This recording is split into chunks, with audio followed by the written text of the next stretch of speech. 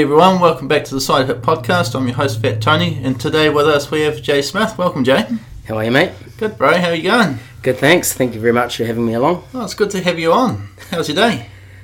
I was in Queenstown today. It was good. I went and saw Amy and the Quest crew, NZ Shred and Bordertown, did the rounds. And it appears you've come here to the Side Hit Podcast studio. I'll use that word very loosely.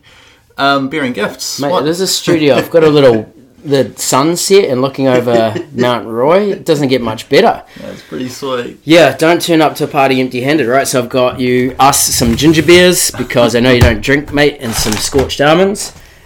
I just love what you're doing here and appreciate it. Thank you very much. So I thought either my episode or another, it doesn't really matter, but you could give away Burton. I'm doing my job here. Yeah.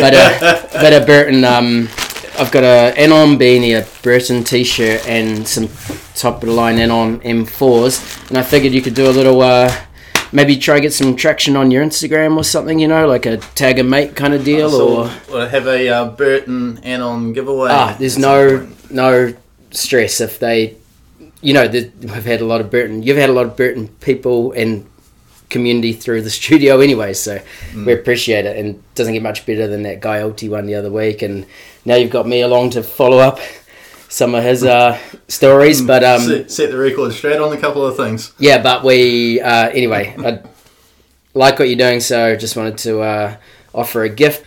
Oh man, well thank you. Santa Claus came early to the Side Hit Podcast this year. Well, Jay, we'll kick this one off. Where are you from and how'd you get into snowboarding? Yeah, I'm from the west coast, a little town called Greymouth. I've kind of lived all over, so not heaps of people know that, but yeah, I'm from a tiny town. And how did I get into snowboarding? Just through friends, really. Through friends in Christchurch. Skateboarding, then snowboarding. It's like an honour to be invited along, because I was thinking about it today and I was like, I'm not a pro. I'm not very nostalgic. My historian knowledge is really, really bad. And also I have a terrible memory. So I don't know how this episode's going to go. You might have to do a lot of editing, all right? So were you sort of bouncing back and forth from Greymouth to Christchurch, that sort of thing? A little bit. No, I kind of got out of there as quick as I could. I left and I was straight out of school. I went to Polytech in Christchurch, and pretty much it was my first full day in Christchurch. I went into Cheapskates and got sold a skateboard from Stacey. It was either Stacey LaPlante or James Scott, and the rest was history. I kind of owe everything to skateboarding. Yeah. So what was it like growing up on the west coast then? Yeah, it was as a teenager. It was hectic. It was awesome. It's probably I probably owe a bit of that to perhaps how I am now, for sure, because it was fairly loose. I could kind of do whatever I wanted, and for fun, me and all my mates would do pretty loose activities. I don't know, you name it. When we were young, it was just playing in the bush and that a lot, and then when we were older, it definitely turned into surfing and kind of getting up to no good, and it was kind of like the Wild West. The Wild West? Yeah. Yeah. Oh, sweet. And so you surfed before everything then? Oh, actually, no, I rode a lid. I was a bodyboarder. Right. In fact, that was the first game changer, because that was the first crew of I don't know what you want to call them. We were just all grommets, but I guess looking back, we were kind of action sports people, because at that stage, this is over 20 years ago, right? So that stage, most of the people at my school were footy heads and cricket dudes, and it was kind of definitely not my jam.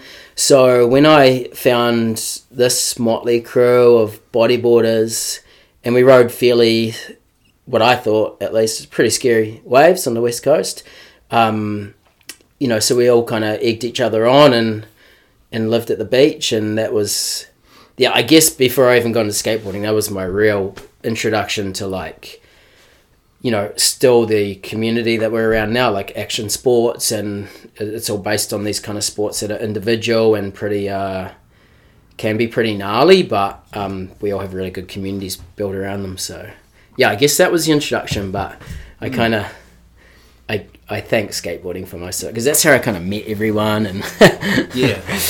So you pieced out from the Greymouth to Christchurch to follow Polytech. Yeah. What were you studying? Architectural drafting. All right. Yeah. Oh, cool. Failed. Oh, really? Yeah. Good lesson. Really good lesson. And what was the lesson in that? Yeah, there's a couple, but definitely I had graded really good all through school, and subjects that kind of gave me a pathway towards that course. I got on pretty early, and it was all really good. We were all pretty proud, my family or whatever, but then I just didn't enjoy it. And because I didn't really do any work experience, and that's the lesson. I should have maybe had a gap year, or maybe gone out and tried something similar in the workplace, like a real life experience, and just saw how it sat with me. And that's, again, that's when I turned to skateboarding. But the ironic thing is, I didn't enjoy it because I looked at like a computer screen all the time. That's pretty much what I do now. So how did skateboarding... What was the thing that made you go, skateboarding's my shit, then? It was, honestly, it was like completely accidental. Like oh my God, I probably could have walked out of that shop with rollerblades. I guess after bodyboarding on the West Coast, went to Christchurch. I was literally just looking for like mode of transport. That stage was just, beating the feet. And it was a big scene in Christchurch at that point, skating. And so this is sort of the late 90s era? Or? Yes, exactly. Yeah, it would have been 96. Yeah, it was pretty organic. I didn't seek it out, but pleased it found me. Nice. I mean, I remember Christchurch at that time had it's still got a really good scene now, but yeah. I remember like where were you skating? Like, because I remember Vic Square was almost like the EMB of the area. Then those dudes were fucking gnarly. They were next level, and even now, if you look at the footage, and sometimes I see posts from friends from that era, it's just insane. It really was. Like I swear, like Greg Timms and Gus Kerwood were like the mayors of. Yeah, the kind of the exact guys that come to mind. I picked up skating a little later than those guys. They were already like on a tier way ahead. Also, they were like, street skaters. And whilst we skated street most of the time, when I started skating, parks started getting built. So I was definitely kind of, skating a lot of tranny or just even pyramids and stuff, whereas those guys could just handle like, knee-high brick curbs wherever they went. Like those guys were next level. So were you sort of skating that first stage of Washington? Yeah, exactly. 3 foot wide transition. Yeah, learned in at Waltham Bowl, which seems ridiculous. But a couple of years later, Washington started getting built. And yeah, even when it was exactly what you said, that 2 or 3 foot high concrete Y, to spend all day every day there. Like back then there wasn't even a ton of great minis and that around, so as soon as that was built, it just opened up like tricks that we couldn't do at Waltham Bowl. Yeah. Well, I mean, some people could, but me and my mates weren't. yeah.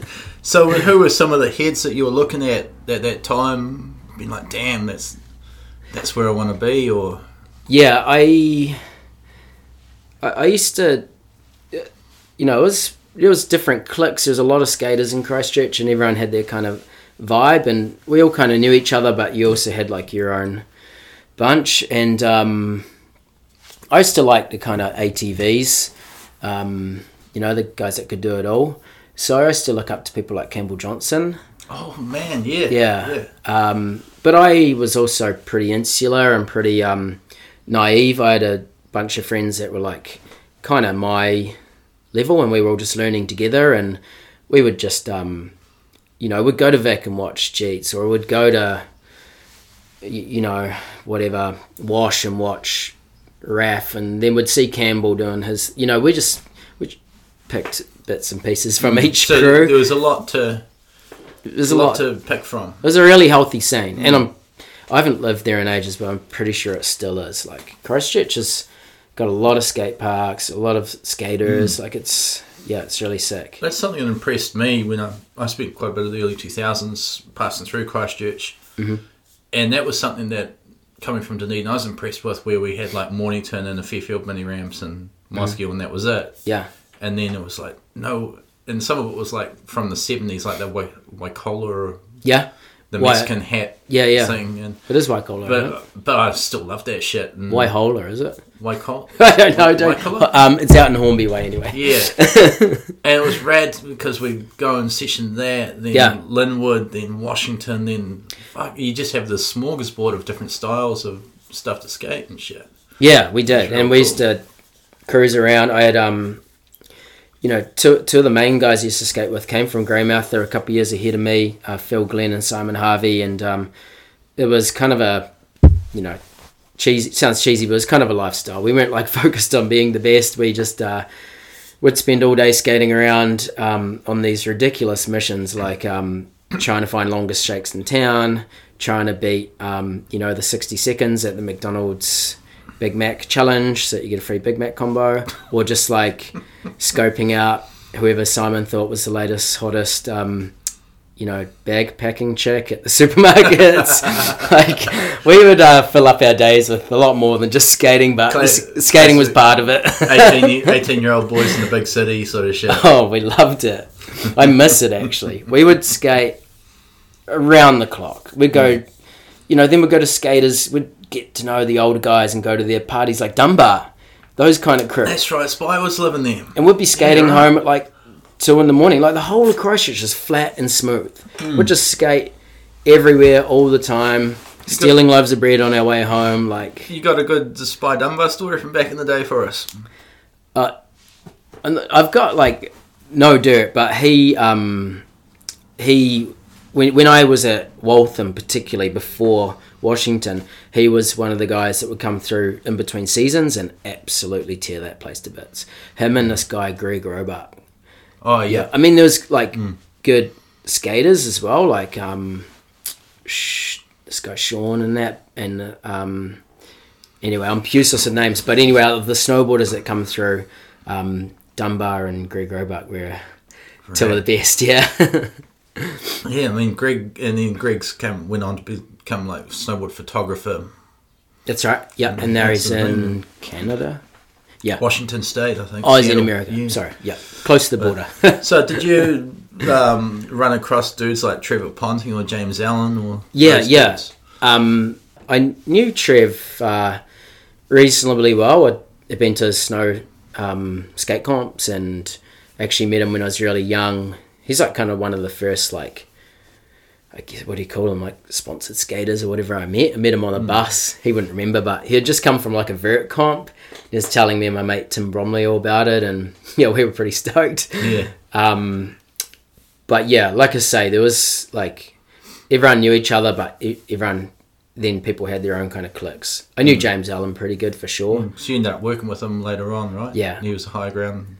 Any of those kind of ATV kind of guys, like I would, a day skating for us really revolved around parks, and we would skate anything from, where you were just mentioning, like the Mexican hat and the vert ramp, all the way through to,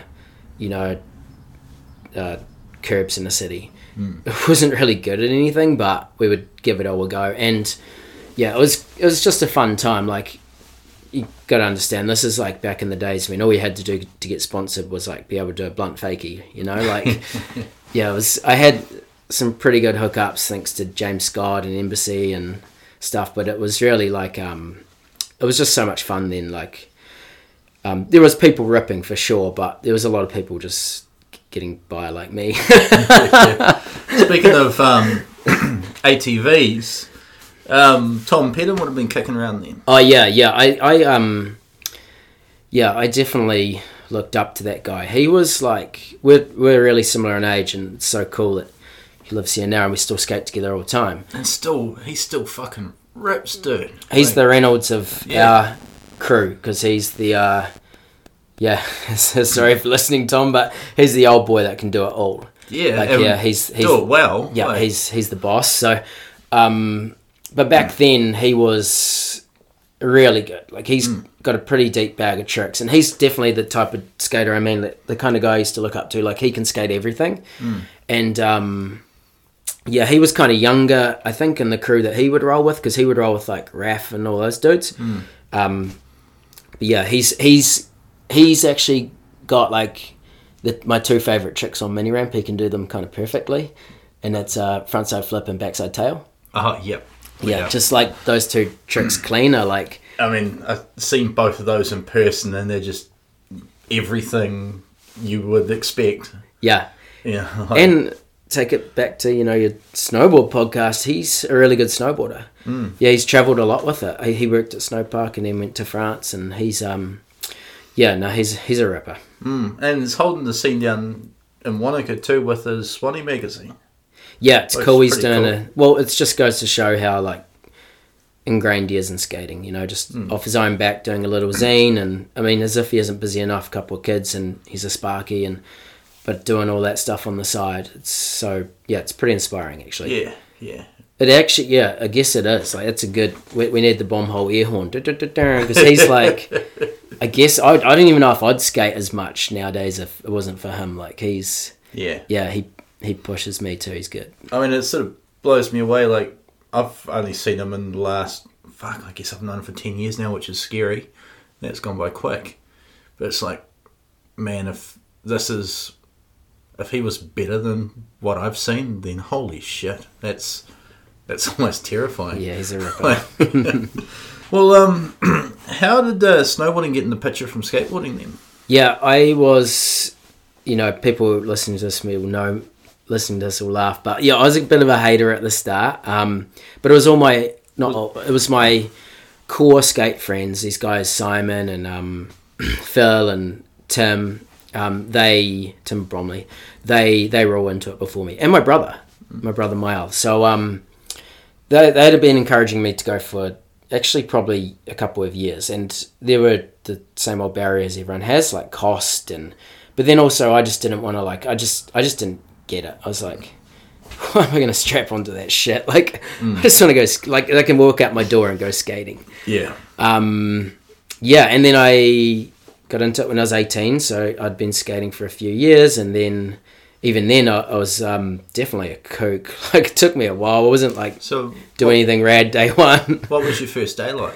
It was fine, but lots of figuring it out. It's so different to skating, and were you renting from the mountain or something, or? Yeah, I can't remember. I might have either that or they had all pieced gear together for me. It took me a couple of goes probably, and luckily all my mates were pretty patient with me. But then not long after, I don't want to say I fell in love with it on day one. I feel like I had a battle, but as soon as I started linking turns, it was I was all in. So that was your moment, this is for me, is the moment you started linking some turns. I guess so. And it definitely wasn't I was definitely no natural. It's probably the second day or something. And it helped that my friends were already so deep into it. But I was such a little hater. I used to pay it out for ages. I was we would watch snowboard videos and I was man, they're strapped in. The classic skate. Yeah, I was a mentality. Yeah. I was a little prick for sure, but got my head around it eventually. And was that up at Mount Hara or something? Yeah, it was hard. Oh, yeah, cool. And it's been cool listening to a lot of your guests. Well, I haven't sessioned a lot, sorry, but the ones I have listened to, it's really cool how you're, a lot of the crew you've interviewed are down here or down here. So yeah, it's really interesting to hear what the scene was like down here, because I guess I grew up in Canterbury. Yeah, I mean, it's kind of cool how it's so close, Canterbury, to here, really, on the big scale of things, but such different. Yeah, again. Scene. And Nick Hine talks about that quite a bit. He's making a film that sort of tries to showcase that. Yeah, which I can't wait to see. Actually, I'm involved with that, in that with him. It's going to be killer. It's kind of a bigger picture piece to help, drive our sport. So it's really cool. It's cool he's a producer now. But anyway, Christchurch, like skating, pretty insular kind of scene back then at least. So when you were going to Hutt and figuring out snowboarding, did you see like Quentin and eventually those like dudes? Yep, the first people I looked up to were just my friends, and we all thought like my best mate Tim Bromley, we all thought he was like as good as you could ever be in snowboarding. He's like awesome. He's a natural, and he's always 10 steps better than all of us, so we would all just try to keep up with him. But once we got a little more ingrained in the local scene, that's when we started meeting, the Trevs or the Qs, and they were a little older than us, to be honest, so we weren't so close, but people like Neil Zepler, because he was a skater, and people like that kind of bridged the gap for me. Neil Hopkinson, like kind of, there were people in between those scenes, and also I guess, and we can talk about this later or whatever, but when I started snowboarding, like there was a kind of like a big shift, and like rails and parks, and it's a bit like my skating. We're coming along. So, how do I say this kindly? Like, we used to look at some of those old guys and we were like, well, we don't want to ride the pipe, Yeah. Where's the rail? Yeah. So, like, not that we were great at it, and there was definitely people better than us, but that was our whole thing. Like, we were watching at that. This is the Forum. Exactly. That's what I was going to say. Not long after that, Forum comes out of nowhere. Those guys are rock stars. We're like sessioning their vids. Some of the earliest videos I can remember watching are their vids. Like, and then so that's kind of all we wanted to do. So we were like, even though we were new and kind of kooks ourselves, we were kind of trying to create our own thing a little bit. I think that Forum era was such a pivotal moment for a lot of snowboarders that we're just like, that's how we want to ride our snowboards. And you see how like the Forum 8 had the whole package. It reminded you a lot of like, I don't know, Pal Peralta in the 80s or fucking World Industry in the early 90s, Toy Machine. And it was a tipping point. And I'm sure we'll spend a lot of the next bit talking about that with regards to myself, my journey, because snowboarding had this shift, and I come in right on that bubble, and it was cool to kind of ride it, not figuratively and literally, because kind of like what I did for my job and that. So it was cool to see the change and the growth, and just see where it is now. From about 2003. It was crazy to see the amount of fucking do-rags that started showing up. Yeah. And like the low pants and... Dude, I got the most embarrassing photos of me when I was like 18 wearing like all sorts of crap. And we would wear it to like bars. We thought we were like JP and the lads. It was terrible. There was this gang below us though. I think they used to call themselves the Cheapskates 8 or whatever. Some of them were pretty legit. I don't know if Dutchy was in it, but definitely Rebet Hollis was. Oh, that generation. This dude JP is a DJ and like an MC, sorry, and those guys took it to another level. They were like Cheapskates 8. I'm pretty sure that's what it's called, and they were like they must have chosen their favorite guy and duplicated it. And looking back, it was awesome. But yeah, it was pretty funny at the time. Yeah. Well, a lot of us associated you with Burton in New Zealand, which at the time would have been higher ground. Was there a considerable gap of time between when you started snowboarding and you started working at higher ground? Yeah, there was six years. So, right. I had I was never great at snowboarding, but I could get around. I'd made a tape and sent it to Sonny, still VHS. Sponsor me tape. Pretty much. Rad. Oh, but that was maybe not right when I started at higher ground. That was unearth that Sponsor Me tape, Sonny. I've got it somewhere. Oh, you got it. But and yeah, me and my friend Tim made one each, but that like actually Sonny when I started Burton years later, Sonny just gave it to me. Pretty much told me it was rubbish. It was like bottom of the drawer. Shut the drawer. It's like, dude, you might as well have this back. It's just been collecting dust. Harsh. But I guess the actual backstory as to how I got into Higher Ground was in the middle there somewhere, because I was still skating as much as I could through all this time. Guy Ulti had started doing Hurley, and Hurley had started making a push into skate. And he got in touch with James Scott and Campbell Johnson, and they put my name forward. And there was that thing he told on his episode about meeting me at the skate park. And yeah, the rest was kind of history. And next thing you know, I was getting boxes from him, and it just kind of turned into a relationship. So did you start out as a Hurley team rider? Yeah, skater, yeah. Right. And then, so how did that turn into being a Higher Ground? Yeah, so a year or two after that, once Guy and I had a bit of a relationship, I guess. I can't remember exactly how it happened. Either he told me or I asked him, but a job for a sales rep come up, like a junior sales rep. And I applied for it, and I got it.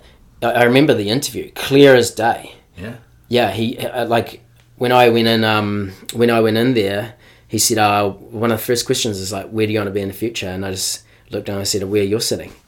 And I was kind of cocky and but super nervous. And again, we can talk about Guy a lot, but I just owe so much to that dude, because actually what had happened, I think, this is a bit of speculation, but Higher Ground had been going a while. He had a lot of people involved who were really like integrated into the snow scene, and he knew me through skateboarding, but I was just like this kind of, eyes wide open little punk, and at that stage I guess I was also a bit of a sponge, and he took a chance on me because he wanted someone that he could kind of, curate and mentor.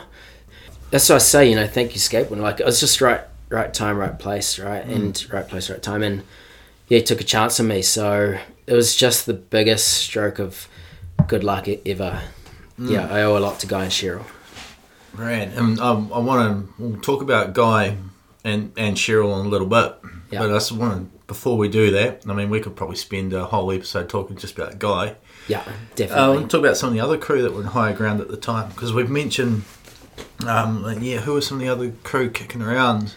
Yeah, I guess maybe this is going to be a bit of a reoccurring theme, but Higher Ground began to grow pretty rapidly once I started. And maybe that was because the industry was growing, like we said, the forum thing and all. Because, all ships rise with the tide. Burton was still strong. But not only that, Guy and Cheryl were taking on a collection of other brands. So they were, trying to give some firepower to their organisation. So with that came more HR. And, we ended up with, like, such a rad crew of people. The Guy and Cheryl were talking about having a 30-year reunion next year. So that'd be awesome. But, I mean, there's too many to list. And honestly, because it was, again, like my podcast, I guess, is following on from Guy's a bit. So, excuse me, listeners, if you haven't heard his, maybe you should go back and cop that one first. But like, there's so many people that I couldn't even mention them all, and nor could Guy, and it was such a community that people would just step in and really drive that ship. I mean, we had, like Rory Jesson, who's now the buyer for Bordertown, and James Allen, who works for Placemakers as a sales manager now. Like all these, Kate Blair was a leading, amazing surfer, like one of the best reps ever. But there was all these fantastic people. There's behind the scenes people that absolutely made that place. Like Ruben Yeoman, who ran the Open, Sally Hargraves, and Mark Nicklin. And then I've even got a lot of credit on some of your podcasts for team riders. But really, there's this guy, Joel Nickel, who was fantastic back in the day, and he assembled this Grom team, or whatever we called it back then, and he found people like Benny Comba, Jarman, Carlos, Right. Like, yeah, it was Angus. Like, all these... So anyway, it was a massive family of awesome humans, and yeah, I do miss it. Are you still in contact with a lot of these people now and stuff? Yep, all of them. Rad. Yep, there was no... Oh, just... There was... Yeah. Yeah, all the cool ones. No, when we got real big, like, yeah, that's his guy's story to tell. But when we were ripping, we had to get in some people to add some expertise, like from outside of our industry, and some of those people hit and some didn't. But you learn from. Also, there's been so much talked about Higher Ground on your podcast and stuff already. And it's pretty, like, I get a bit sentimental about it. It's pretty cool to hear. Like, it's cool that it was such a big part of the community back then, and I probably took it for granted, and yeah, it's cool to hear. It's pretty special. Pretty unreal to be around that and that energy at that time. Like, I mean, I was always hyped when I'd get the Higher Ground Burton catalogue in the mail. Yeah. I was like, I got that in the mail for about 3 or 4 years after I bought my first Burton, and I was just like, no fucking way. Oh man, you're the ultimate. That's what we like to hear. Man, you get hyped over a catalogue. You should have gone to one of their parties. blow your head off. No, well, I was pretty socially retarded. That probably would have been. You would have laughed your ass off at me. But I started HG, and within a short time frame got shipped up to Auckland because we were growing. We needed a man on the ground up there, and so Guy kind of offered me the promotion. Right. And I took it, and me and my dad and girlfriend at the time, Jess, we hit the road. Never been to Auckland. Relocated to Auckland. Yeah, and stayed there. I lived there for 5 years. What was that like? You feel like you're actually going further away from the mountains then? Yeah, but Higher Ground had differentiated, and we went through good and bad times, like GFC and stuff, as Guy talked about, but I hope I was helpful to him up there. I mean, we grew brands like Gravis and Analog, and we were getting into... Back then, actually, we were in every surf shop with Analog. Like, it was a pretty cool apparel brand across all the board sports back then, and, we're differentiated. I never lost touch with snow because I was always just so frothed on it, and thanks to the work situation, I could fly down here and ride, but also had Snow Planet. Yeah, right. I was riding like more than ever. It was crazy, and I could surf and skate in the same day. Yeah, right. Yeah, and that's when Snow Planet was new and was all crispy, and the park was pretty sick. There's a whole scene there. I mean, the underground skate crew and a lot of New Zealand's best snowboarders, recently, let's say, have come from there. Yeah. You think of like, do you want me to read off some names? Because they get embarrassed. But they should own it because Snow Planet's so rad. I mean, Christy Pryor, we all know the story. Yeah. Right. James Hamilton, Morgan, Schofield, Leon, McKay, Jay Walsh. Like, there's so many of them. Yeah, I mean, that's a pretty heavy list. And still now, there's less of a scene there, which is a bit sad.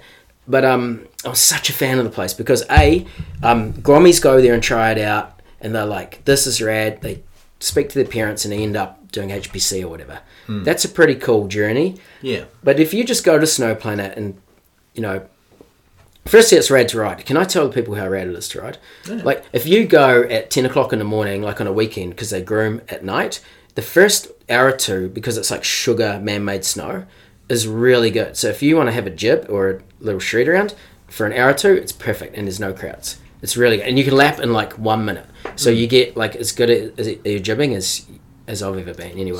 So you get a lot of time actually on your board. It's sick. Riding, yeah. But you need to pick your moments. It gets pretty busy. But the thing that I also see now from a business point of view that's encouraging, I'll go there anytime and stand at the big glass windows looking over the snow. And it is full of every age, every race, can't snowboard, ski, whatever.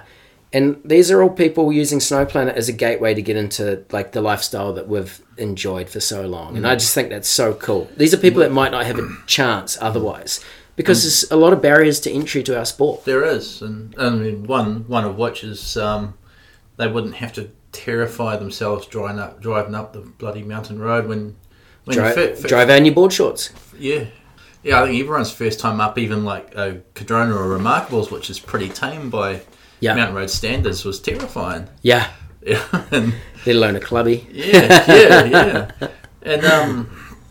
And so it's definitely got its place. I mean, this year at Cardrona, there was so many Auckland kids that came down for the season that were all I guess like a Snow Planet alumni or something. Like, they all, like the guy Ollie that worked for me in the workshop. Yeah. And he, they all knew each other in the other departments as this. They had this weird wee Snow Planet alumni bonds thing or something. Yeah, it's kind of cool. Like, it actually is because not to take up the podcast of Snow Planet banter, but it gets a bit of a bad rap sometimes, because it's not obviously not like an extreme mountain, but man, you can hone your skills there, and some of New Zealand's best have. Not only that, it's an incredible gateway to more people to come into our sport. I think it is. It's like any of these things that we ride our snowboard on. They are what they are. Like Snow Planet is what it is. It's an indoor slope to jib on. Yeah. Cardrona is what it is. You're not going to get steep Alaskan lines at Cardrona. It's a playground. Yeah. And you go to Snow Planet you just with make expectations that are beyond what it is, then you're going to... Look at what they do on the Yargoons. Yeah, totally. But I don't know where I'm going with this. I guess the thing is... It's just about making the most. If you're riding your snowboard, you're doing all right. Yeah. And... like you go take a run at McDougall's at Cardrona with Will J, and he still has as much fun as... Yeah. And that's it. I think that's it right there. And I don't know where I'm going with this, so you can steer me away from I'm picking up what you're putting down. It is about making the most with whatever you've been dealt. And also snowboarding is one of those things where, like, the first day of every season, when you just get on your board, you do up your bindings, you stand up, and you cut a couple of turns, and like you get a little bit of a breeze, and you're in the mountains and the vista, and it's just so fucking fun. Like, it's rad to do a trick or a line or whatever your goal is, but man, it is so refreshing just to do a turn or two, and so I hear you. Totally, yeah. And I mean, Snow Planet, it's got to be pretty easy to do a surf skate snow day. Yeah, I had it worked out. Up there. I would go Dorney, always to Karikari, a little quieter than Piha. Oh, yeah? Yeah. I mean, you could go East Coast, it's even closer if the swell was on, but often it's not. You have to go west. Yeah, so Dorney there, shoot through the Snow Planet, get there for 10 for opening, and then skate in the afternoon. And then, I was in my 20s, right? So it was party all night. So it's actually like 4 sports. Yeah. I mean, and I didn't even think of this, but a couple of Amy's staff members, Mish and Emma, have you met them? Yep. I mean, Michelle, yeah. Michelle and Emma, and they crack up like the total frothing park rats, those two. And they did a mission in summer to go snowboard at Snow Planet. They did. That's right. Yeah, it was like, how have I not thought of that? Like, that's... I thought that was really cool. Kind of rad. Like. I love that dedication. I mean, Emma, she's going to... If she listens to this, she's going to get blasted, but I love that chick. She she's either got a spare room or her room, but all her snowboard stuff's still crispy, folded, packaged, like neatly, OCD style, placed around her bed. And her boyfriend Leo's like, what the hell? Like, he's as frothy, but not to that level. She's like a kid on Christmas Day, Yeah, but you see it when she rides though. Like, yeah, we've ridden with her a few times. It's intoxicating. Good style, really good style. She's progressing fast. Yeah, and rad, yeah, how it should be. Yeah, exactly. And how did that all go? Sort of. I loved it. How was 5 years in Auckland? It was like I was at the perfect age and stage. Like I said, hopefully I did a good job for Guy and Cheryl, but I just had such a good time as well. And so were you commuting down here quite a bit still to the South Island or Ruapeo and stuff? Or? Yeah, a bit. Whenever I could, and lots in winter. But, it's a long year, and I made a whole great group of new friends who I keep in touch with a lot now, and, help me out to this day. It's nice to have friends at either end of the country, and, yeah, we did a lot of cool things. Spent a lot of time in the water, and a lot of time. It was weird. Most of my crew were kind of, you hang out in Auckland, but you don't necessarily hang out with Aucklanders. It's kind of, because everyone's from, So most of the crew I ended up hanging out with were from Mount Maunganui. So got a pretty good tie with that place now. And yeah. And is it true you owned a bar or something down at the Mount? Yeah. Right. Yeah. It was the best bar in the world. We started it. This was like, oh man, I love this thing. It was called Major Tom's. Jess come up with that name. And, is that a David Bowie? Exactly, nod to Bowie and Bowie. And I started it with two best friends. This guy Hambo, Hamish Matheson, who used to work for Higher Ground doing Nixon, and my other friend Karen. They were a couple at the time. And it was just us three. We just totally winged it. Didn't know what we were doing. Everyone chipped in. Every one of our surf crew at that time chipped in, like from the guy Nate who does Block Lang built the fence. Like everyone did something, and it was kind of this community pub, and it was sick. It was ahead of its time, man. It would pump today with this whole craft beer scene. And were you still higher grounding while you were doing this? Yeah. I did that when I was 30. Right. Withdrew all my money I had, 10 grand, and I still got a photo of me in the check from the teller, and I think that's a stamp on it right there when you say the word check. That's right. And took it to we worked with Lion Nathan. So we had we opened this, it was essentially like a Max bar. It was very like eclectic. Hambo had his photography, he's a surf photographer, and art and stereos and old furniture, lamps. It was super cool. We were we were too cool because it was, do you want to hear how it played out? Yeah, man. Yeah, it was I learned so much from it. It was worth more than, it was kind of like a degree. It pumped. It really did. It was full with queues, and the first 2 or 3 years, the New Year's parties and the people that were there, it was awesome. We really tapped into social media, Facebook then, no Instagram, but it was kind of like the place to be for a minute. It was still chill for the boys, but it was at nights it would we'd always have live gigs, and there's always heaps of girls. It was a time. I would say, and if Hambo or Karen are listening, maybe they've got a different version. We didn't know anything about business. And it's easy for me to say because I was a silent partner, so I don't want to they did the hard graft, so I really have so much appreciation for that. But even as a silent partner, I have to take responsibility. I never arranged a quarterly meeting or let's go through the reporting every Monday. In fact, we didn't even have reporting. What's the take and how does it compare to last week? What's all the stuff I know now.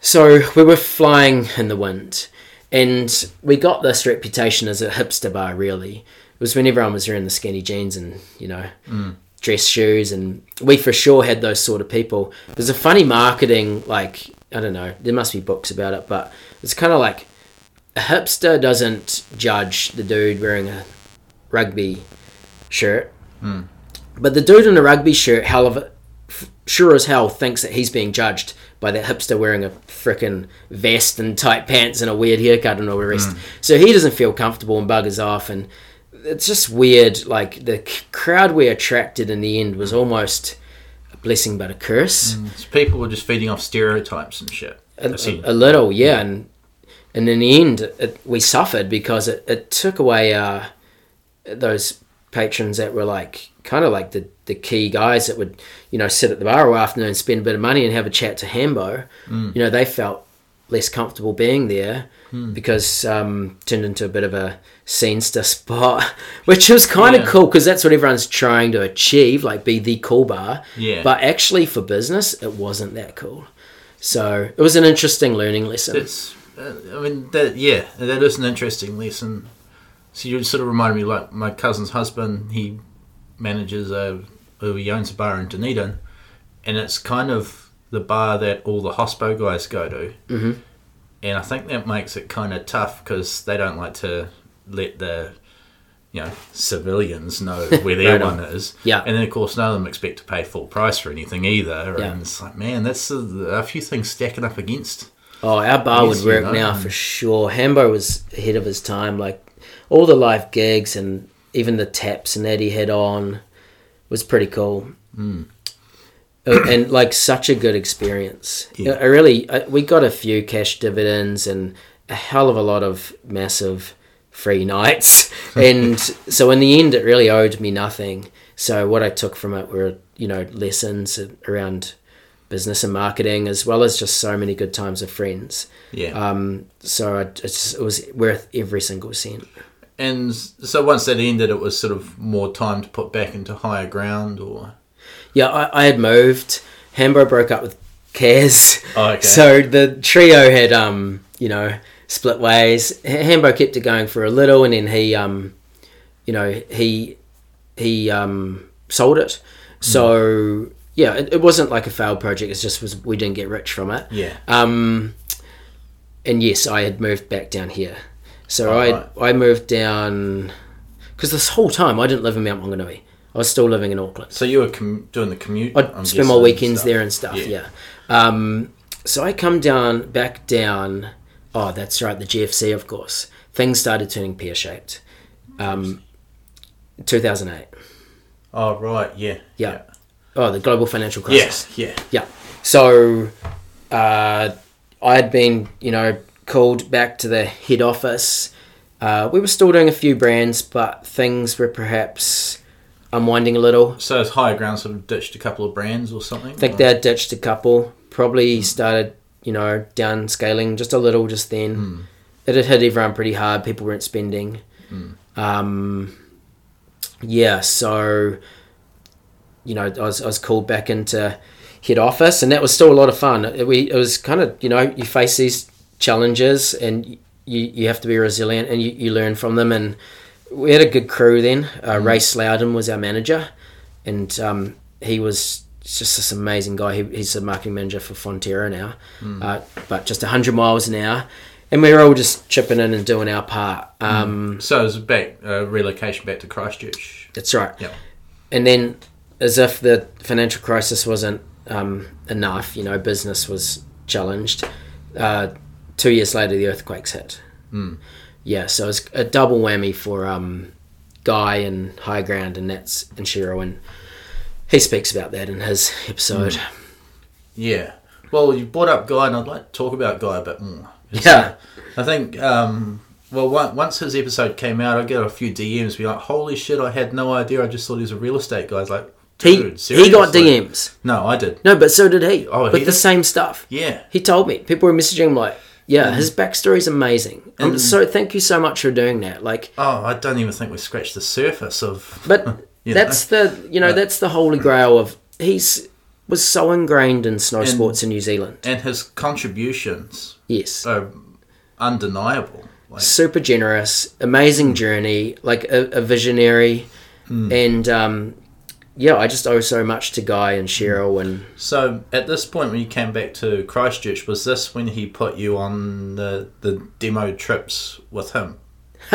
No, they were in my Grommet years. Oh, right. Team Arsehole, Can we sort of talk about that a bit? Because he sort of scratched over that one a little bit in Team Arsehole. I mean, it's nothing revolutionary or secret. It's old school stuff, but it's all about going out and doing your job and doing it well and having fun, like lots of fun, and then backing it up. First thing in the morning, hangovers or no sleep or whatever, just backing it up. And so we called ourselves Team Arsehole and kind of thought we were pretty rad out there on the road, just living like teenagers, and he always used to say to me, "Don't tell Cheryl."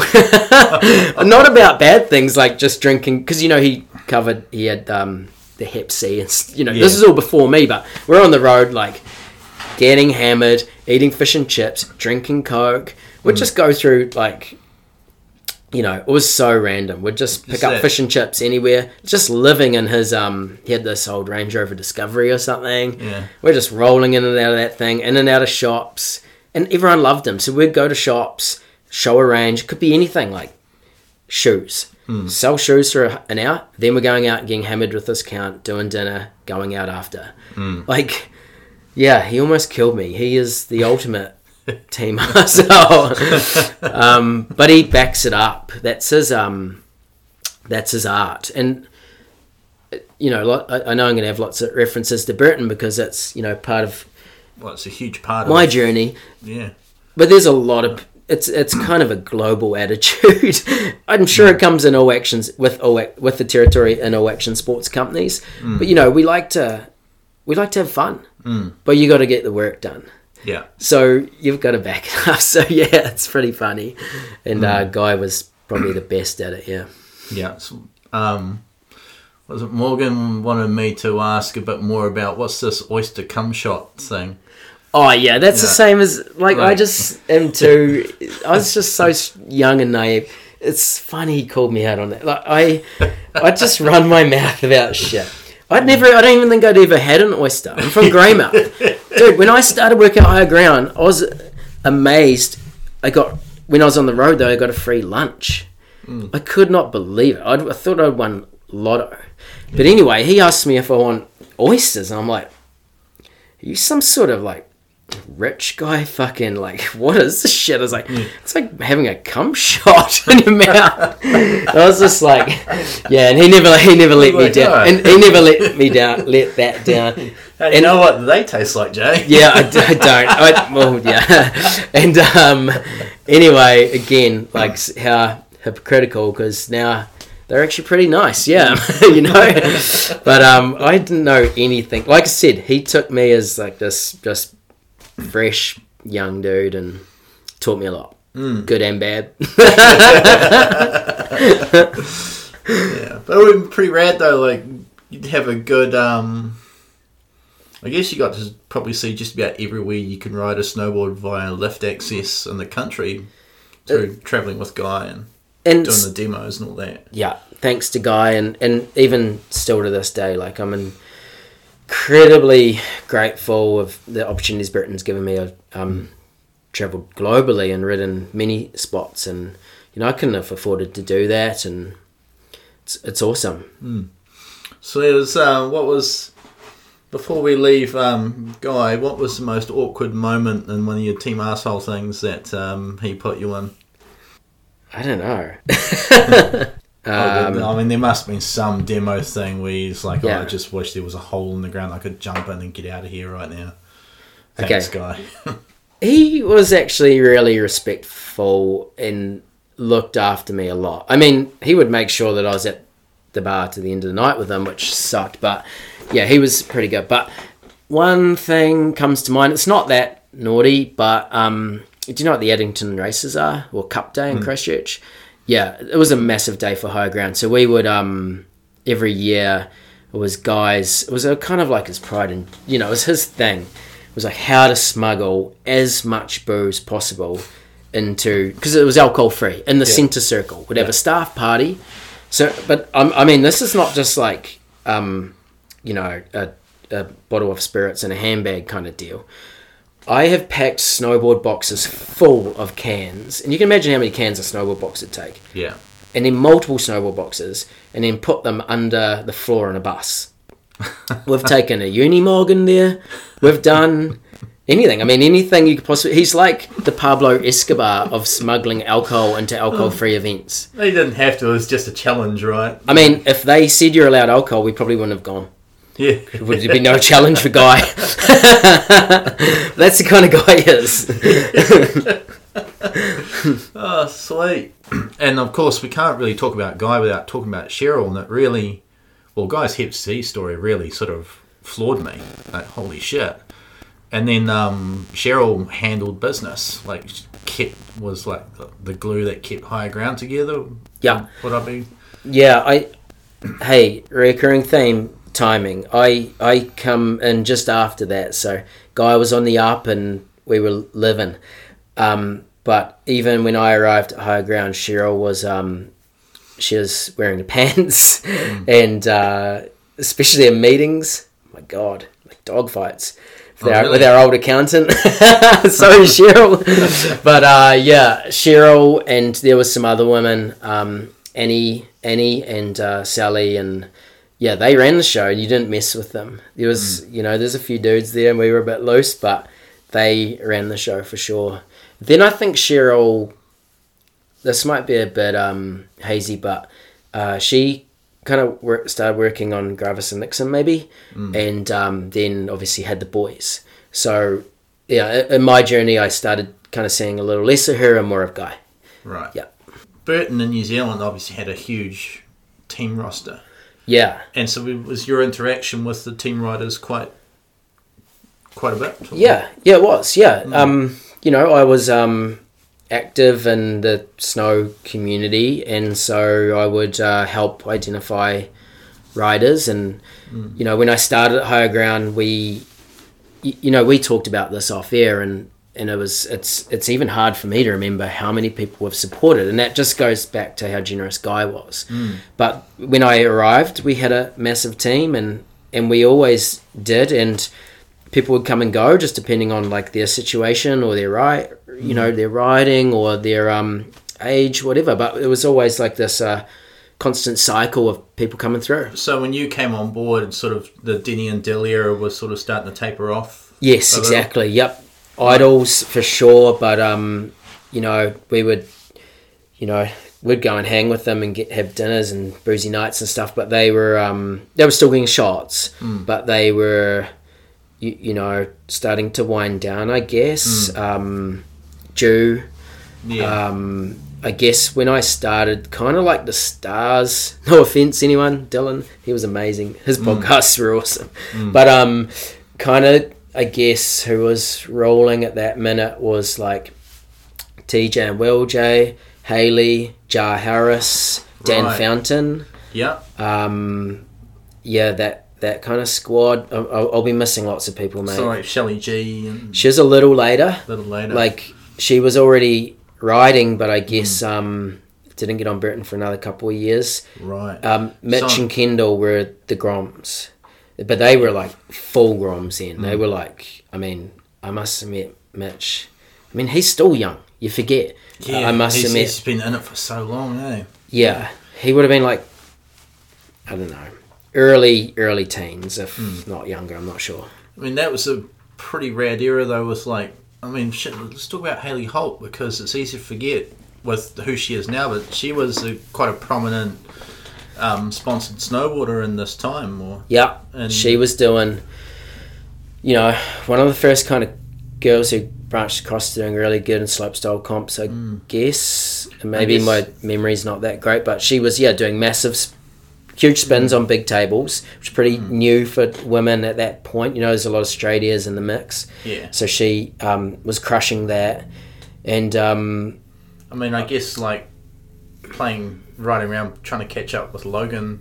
Yeah. Will do that to you. Exactly. Logan and Christian Phillips, right? Yeah. And but anyway, she was going out with TJ. They had this, but yeah, they were just like such a funny little duo. Pleasure to hang around, but yeah, like good on her where she's gone in her career, but she was like completely opposite back then. It was like they were living the riding dream, full Deros. Yeah. It was like the meanest switchback ones from her. Yeah. She was ahead of her time. And if you work in a kind of a linear way, I didn't really hook those guys up. Perhaps like Dylan or someone had helped Guy or find people like them, or maybe Sonny had identified them, and then snowboarding really began to take off, like we talked about earlier. Yeah. And all of a sudden, with bigger budgets. Sorry, with more sales came bigger budgets, and everyone was looking for the next rider, and so I really brought on people like Nick Brown, Shelley. I don't know if I even found. I mean, I remember meeting Shelley for the first time in the pub in Owakuni, but I think maybe Joel was already when she was onto working there or something, or yeah, she's still working. Yeah, yep. She was let's talk about Nick and Shelley, because they're two riders that haven't really been talked about heaps on episodes, and I mean, like Shelley was. I mean, she was one of my favourites when in that magazine era. Like every shot was just like, holy fuck. I loved when you did the podcast on Shelley. What a reminder, the Instagrams you posted. She was doing the gnarliest, biggest shit, and it was kind of before it was designed good. Like it wasn't good. It was just big, but without good trainees and stuff. Serious consequences. Yeah. I was like, oh my God, so many cringy big features that she would just tackle. Yeah, she's a superstar.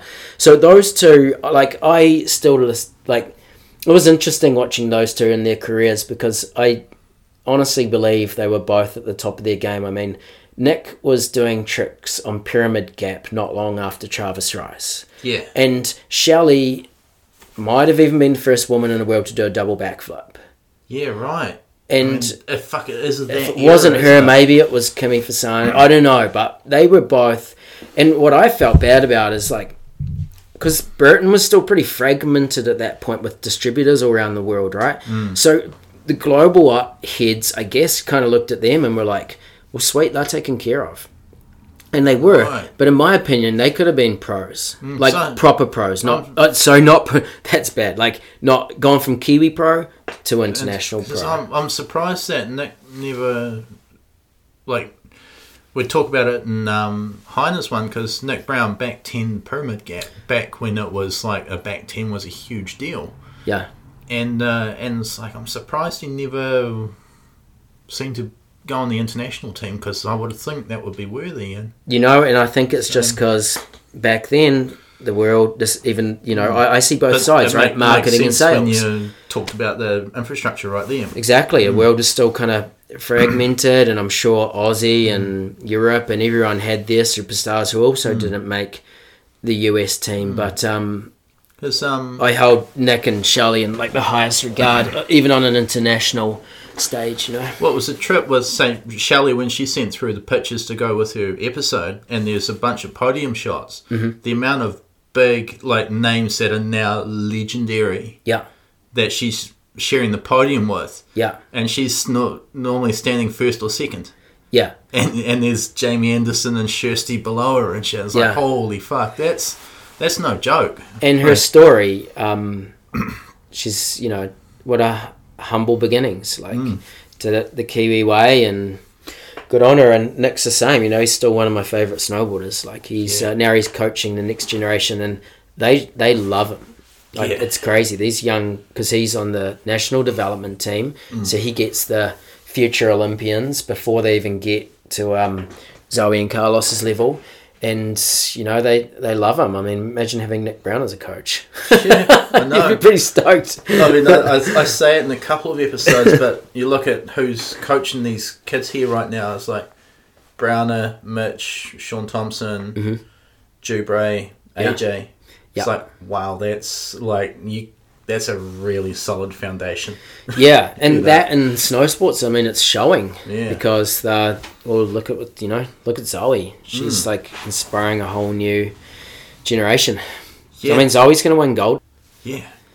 Yeah. She's going to. I mean, it was a trip watching her in that natural selection competition. It was the best, hey? And again, we say it in so many others, because we're like, be rad if she won, but come on, look at the lineup, and then, like, oh my god, she fucking won it, and against like legends, that's pretty crazy. But and I know she said it was like one of her favorite experiences and favorite areas she's ridden, and she took so much away from that. But she had it, man, because she can free ride, and sure, the lines she might have done are not Alaska, but she's been with the boys, Halley, and she's ridden back at TC and you name it. But then she has the freestyle tricks, and I knew that comp was going to lend itself to people that could do both, like Travis. And so as soon as she started with her, her doing a cat or whatever, she already like jumped a league, like did the turns where she needed to, but then when a wind lips in front of her, boom, she's got a freestyle trick. Yeah. And I think I had a hunch that was what it was going to take. And like she owned it, and I guess the exact same thing happened with the dudes, right? Yeah. With some of the maybe a little bit unexpected, but the dudes who won were the best combination of both. Yeah. Free ride and freestyle. So what a revolutionary comp. So I think Mickelbang did my favourite trick, was that the nose tapper, or that run with the nose tapper in the Cab 5. Onto the rock? In Jackson Hole. It's like, wow. Well, I think that was the best stop. Yeah. Like the commentary, the droning, the format, everything, I think. But did you see the dude that won Canada, hey? I can't remember now. He is Chris Rasmus? Or? Oh, yeah, that dude. Is that him? Chris Rasmus. He was insane. But yeah, hard to keep up with, like, Sparky when he's got a wind lip or something in front of him. Like, I mean, he's a trick machine, that dude, isn't he? He's one of the best in the world. So it doesn't matter if it's a big air jump, a slope style jump, a rail, or a wind lip in the backcountry. He can do, or you name it. Yeah. When it was between him and Ben Ferguson, I have to admit I was going on Ben Ferguson's camp. I was like, oh, that's B Fergs, he's one of my favourites too, because he's a ATV. Like he's from Mount Bachelor, and his whole upbringing is like riding fishy boards and doing freestyle tricks, and he's I like someone that can destroy it all, and then he was on the US Olympic team for halfpipe. He's like, I love riders that can do it all. Like that's my jam. Yeah, right.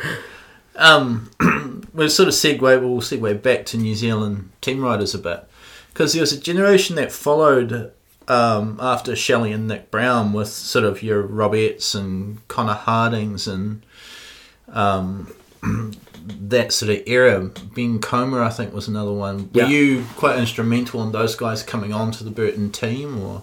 Yeah, team effort. Team effort.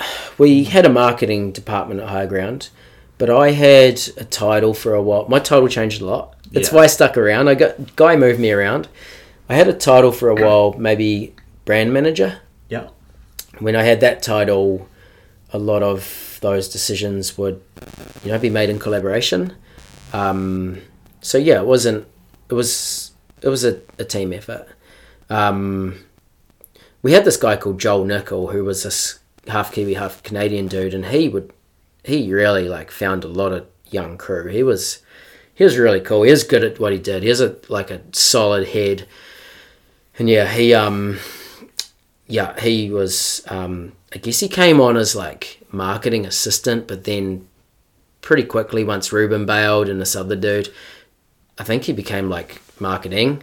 It was him, and so I would work with him a lot. So some of the younger crew, Higher Ground, Burton.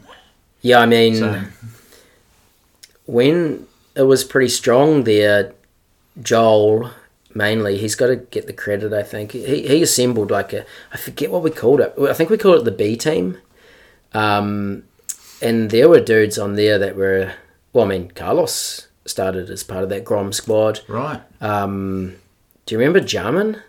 Jamin Beatty. Yeah, Queenstown kid, like one of the best styles ever. There was a whole bunch of kids, and some stuck around and some didn't, but it was fun. Like, we had a kind of a program to foster younger kids, and I do miss that, actually. It's hard now. I mean, it's a resource thing, but also kids are coached up and doing 10s by the time they're 12, so you just don't know.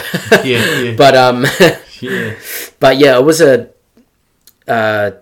was kind of like a family, the team back then, and we had every age group kind of covered, and again goes back to guys' generosity. I guess you've also got a good spectrum there. We've got the older guys on the team that the younger guys can learn from, and Definitely. that sort of thing as well. And yeah. like Robbie Hollis, who went on NewZealandSnowboard.com and all those things. Entrepreneur. Yeah. I can give you shit on all those guys. No, I'm not going to. But it's lucky enough to be able to call most of them friends.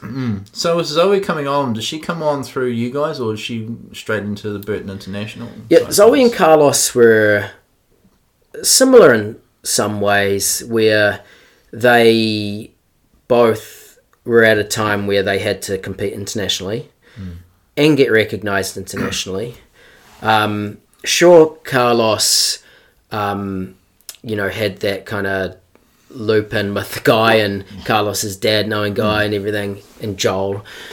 But actually, Carlos only got the real bump. Like, Carlos is a pro, and he only got the real bump after, doing the US Opens and hanging with Jake and Donna, making relationships with people at the top, and really showing the rest of the world what he could do with his riding.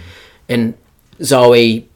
I guess as you should do. You're not going to get that handed to you, are you? You've got to work.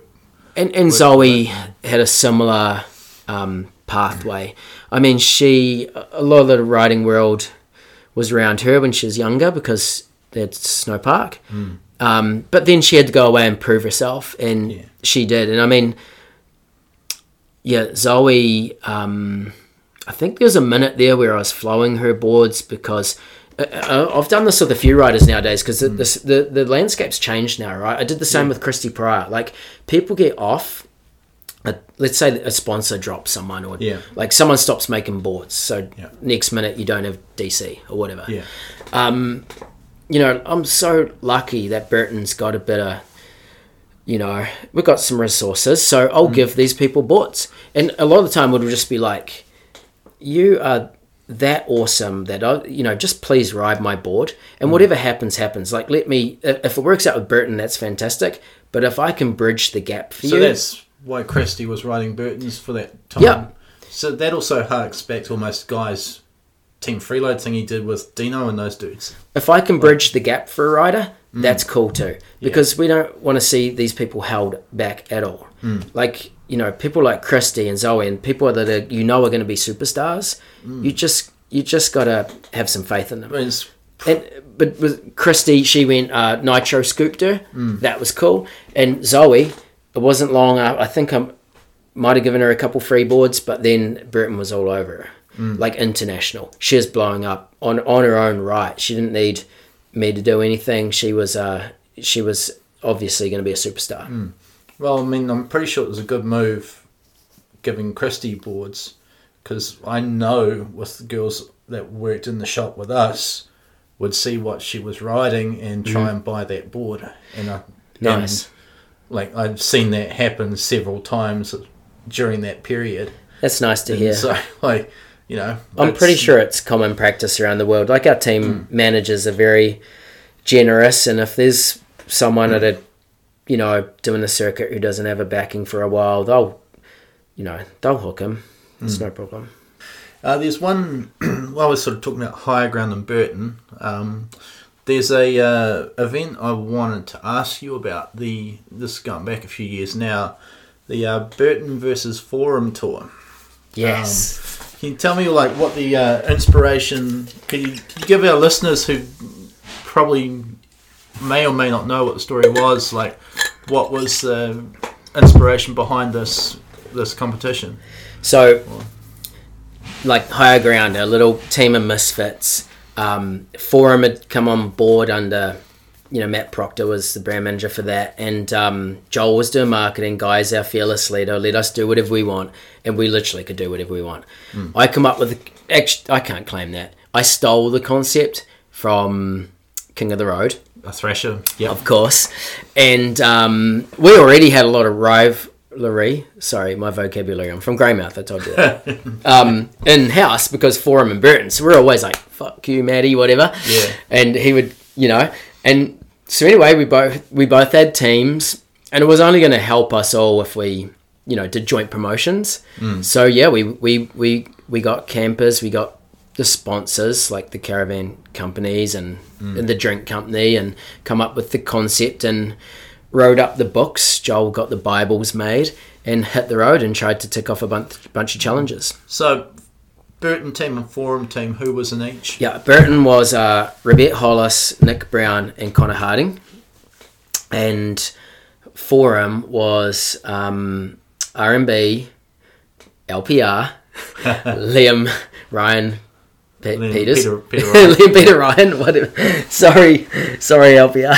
And it's because I was thinking ahead and I can't remember Renee's last name. Ribberton. Yeah. He's such a G. And, oh my God, it was awesome because right from the get-go, like the Forum guys were chill. The Burton guys were competitive. Right. So, you can imagine Nick Brown and Rebet Hollis. I mean, come on. So, things got heated straight away. Started with, like, flour and eggs and, I don't know, chucking some car keys in a gutter or whatever. And ended with, like... Don't let me tell you what happened on the worst night. Let's go, man. Yep. So, it all started... The Forum guys got us good somehow. Mate, this is all on YouTube. If you YouTube White Line Fever, there's like 3 or 4 quick 10-minute eps. They're there. They're all narrated by me and Maddie and Joel, and it's there. But anyway, the Forum guys got us good as something. I can't remember, but, you know, going back, Rebet and Nick, as if that was going to fly. So anyway, they stashed their camper van at night thinking that, you know... They only parked it like a block away, like classic Maddie. So it wasn't really that well hidden. But, yeah, so we walked around the corner, found that. We took their tyre off. We had brought fish oil. We poured that in the vents of their camper. The rental company would fucking love you guys. We pissed on everything. Every single thing that we set up for those guys is like a kind of a trap or a prank. We pissed over so that they had to touch that. And then we took Feral, right? And then we took their tyre, and Connor, I think, 'cause he's the youngest, waded out into the lake, and it was floating in the lake. So when they found their camper in the morning, there was a note there, like a riddle, and they had to go and fish their tyre out of the lake and make it to a shoot that day. But the shoot that day, like everything we did on that trip was pretty cool too. Like the snowboarding was really cool. Yeah. We hit the the famous A-frame on the end of the Avalanche Plain as you go up to Round Hill. Okay.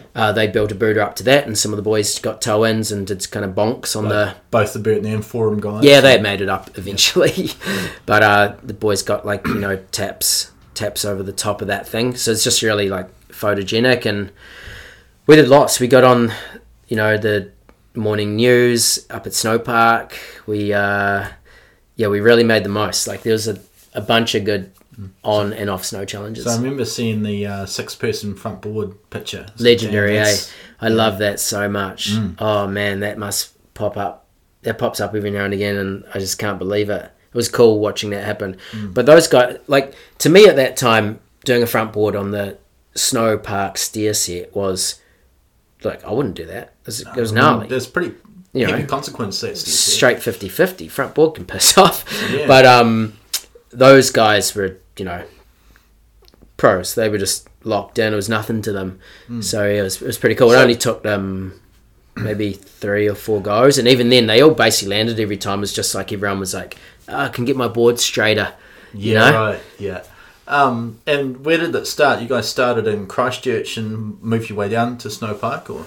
No, we flew to Queenstown, picked up the campers and Queenstown-based crew, and made our way north. Right, to Chicha. Actually, just to Mackenzie Country and then back down. Oh, right. Yeah. Cool. It's a good concept. I miss stuff like that. I guess it's a bit harder now. You don't have that would have helped massively having the distribution behind you with higher ground and that sort of thing. Or? But I mean, we have, and listening to guys and thinking, higher ground was awesome, but that passion's still there. Yeah. We still have the people. We're still getting aboard to Carlos in Helsinki or getting a newbie on we still have the fantastic people, albeit they're scattered around the world now because of how the world works. But marketing's changed, And we're I would say as a brand we're a bit crispier, a bit cleaner. You know, we have brand goals. Yeah. You know, back like pissing on fences and probably the things we were saying and doing and drinking, and it just doesn't fly anymore. Yeah. And so things have changed and we need to move with it. But I love when small brands come out and do disruptive campaigns like that. Yeah. Or even like Thrasher still does. They don't give a shit. But like when you see cool marketing initiatives like that, like I miss that grassroots, you know, activations. And perhaps that's not really Burton anymore. But we are trying to get back to a spot where we do that. Because you might have heard about the Open. The Open's done now, right? Yes. Yep. I know you wanted to. So let me bring it up. I guess it was a good segue talking about that White Line Fever initiative we did into modern day activations. All the Burton crap I say, by the way, just take it with a grain of salt, because I'm just like, I don't want to say anything I shouldn't. So it's just me kind of talking to Jay. Yeah. Jay is speaking on Jay's behalf, and that is it. Exactly. I'm not trying to put words in anyone's mouth, because I am fortunate enough to know a lot of senior people at Burton. But anyways, the Open got scrapped as part of, well, basically as a repercussion of COVID. I know that copped a lot of backlash. It was not long after Jake had passed. I think it was just a surprise because they've always been associated. Totally. Right. And actually, was it just after Jake had passed, or did he know? I think it was after Jake had passed. And then, we copped a lot of heat because it is, you know, it's outside of like those kind of like institutional comps like X Games or Olympics or whatever. The Open was seen as like the comp at that, you know, at that elite level that perhaps was still pretty core. Yeah, it was extremely iconic. Yeah. Like a lot of people valued it. But like when you're on the inside like me, there's stuff Burton International can't put on their Instagram. Yeah. Like I know crew personally that tell me things like, you know, the resort needed deposits for forward bookings a year in advance, like they always had done, which was fine. But we're not talking a couple $100. Yeah. We're talking multi-millions, you know, big investments. Yeah. And Burton was in a position because of the pandemic, like not using the pandemic as an excuse, but like investing in that time. We're now staff, like people are getting furloughed around the globe. Yeah. So chucking a few $1 million Vale's way to reserve some rooms at whatever chalet, it wasn't going down, man. It really wasn't. And you break it down like that, it's like, well, that's, you know, there's mechanics. There's mechanics that like are, you know, to the marketing, and people judge us on the marketing, which is fair enough. Like hold us accountable, but there's only so much we can do. Yeah, well, when the GFC hit, a lot of the subsidiary brands cost Burton, which was like the engine room. So there was that. But also, I mean, come on, you think Jake's not a smart businessman? He could have sold for him and, you know, done pretty good for him and his family. It had a lot of equity behind it, even if it wasn't financially pumping. It was still a really well-known brand, established brand. And what he do? He absorbed it. You know why? This has come out of his lips to me, like, well, at a sales meeting, you know, but like, he didn't want that shit to get gobbled up by a ski brand. Like, he's just taking responsibility. He brought this brand, it ran its course, it was a great time and movement, and it was cool that Burton also had a part of Forum's legacy. Yeah. But then instead of like, you know, there's other things he's passed on, but when it's something like Forum that like a conglomerate would buy in a heartbeat, and then because you look at all those ski brands, dude, and who owns them. I mean, they're not owned by who you think they're. Like 2 minutes on Google will tell you who owns brands out there, and that's what he was fearful of. And then Forum coming back as like a Diet Coke version of itself. Could turn up flipping anywhere. So, you know, there's always mechanics behind these decisions, and on the surface, the decision might not seem that cool, but there's thought gone into them. So we stumbled upon this talking about grassroots things. So is there a grassroots plan or something? Yeah, that's perfect. Thank you for asking. It's only just been launched. It's called the Mystery Series. The nuts and bolts are still a little vague, but it is going to be like this kind of funnel where they have grassroots comps. I mean, I've seen the actual plan. There is quite a detailed plan, but they need to tidy it up a bit to be somewhere that a consumer can easily digest. But anyway, it's a series that starts with grassroots events. It could be like, for example, it could be the Stash Gathering. The team pick a couple of standouts. That standout gets to go to the next step, and there's about 4 steps, but there is a very clear pathway to a pinnacle event. May or may not be called the Open, but there will be a pinnacle event. It'll be called it'll have something to do with mystery. So it's kind of based on like a surf, like how the surf comps stuff, or loosely. I mean, it's pretty damn hard to get, and that's actually a kind of a relevant thing to bring up because the Open was impossible to get into. Yeah. So was the WSL. Yeah. This offers a true pathway. Like, part of our brand goals now are around inclusivity and stuff. And so, like, anyone listening to this that, is like, whatever, Burton, you got rid of the Open, like, that's lame. The Open got that name from being this inclusive event where everybody dug a blimmin' half pipe, a ditch out of a slope. Which that's Dylan's story. Open. And over the years, it lost its way because snowboarding, I guess, just grew. And Burton's, I don't want to say... But also the contest, the level, like you it's had insane. to operate at a certain level, otherwise... It's insane. So it became like an invite comp, basically, and I don't want to say this is a substitute, but this is the way we're pivoting. We're going to do a comp that is going to run all over the world and create a pathway to a pinnacle event. Don't get me wrong, it's going to be difficult. To get to that pinnacle event will be a miracle.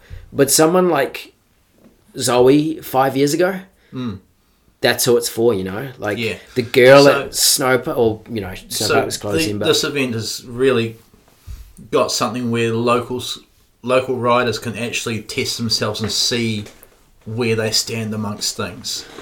Well, conceivably, is that what there's?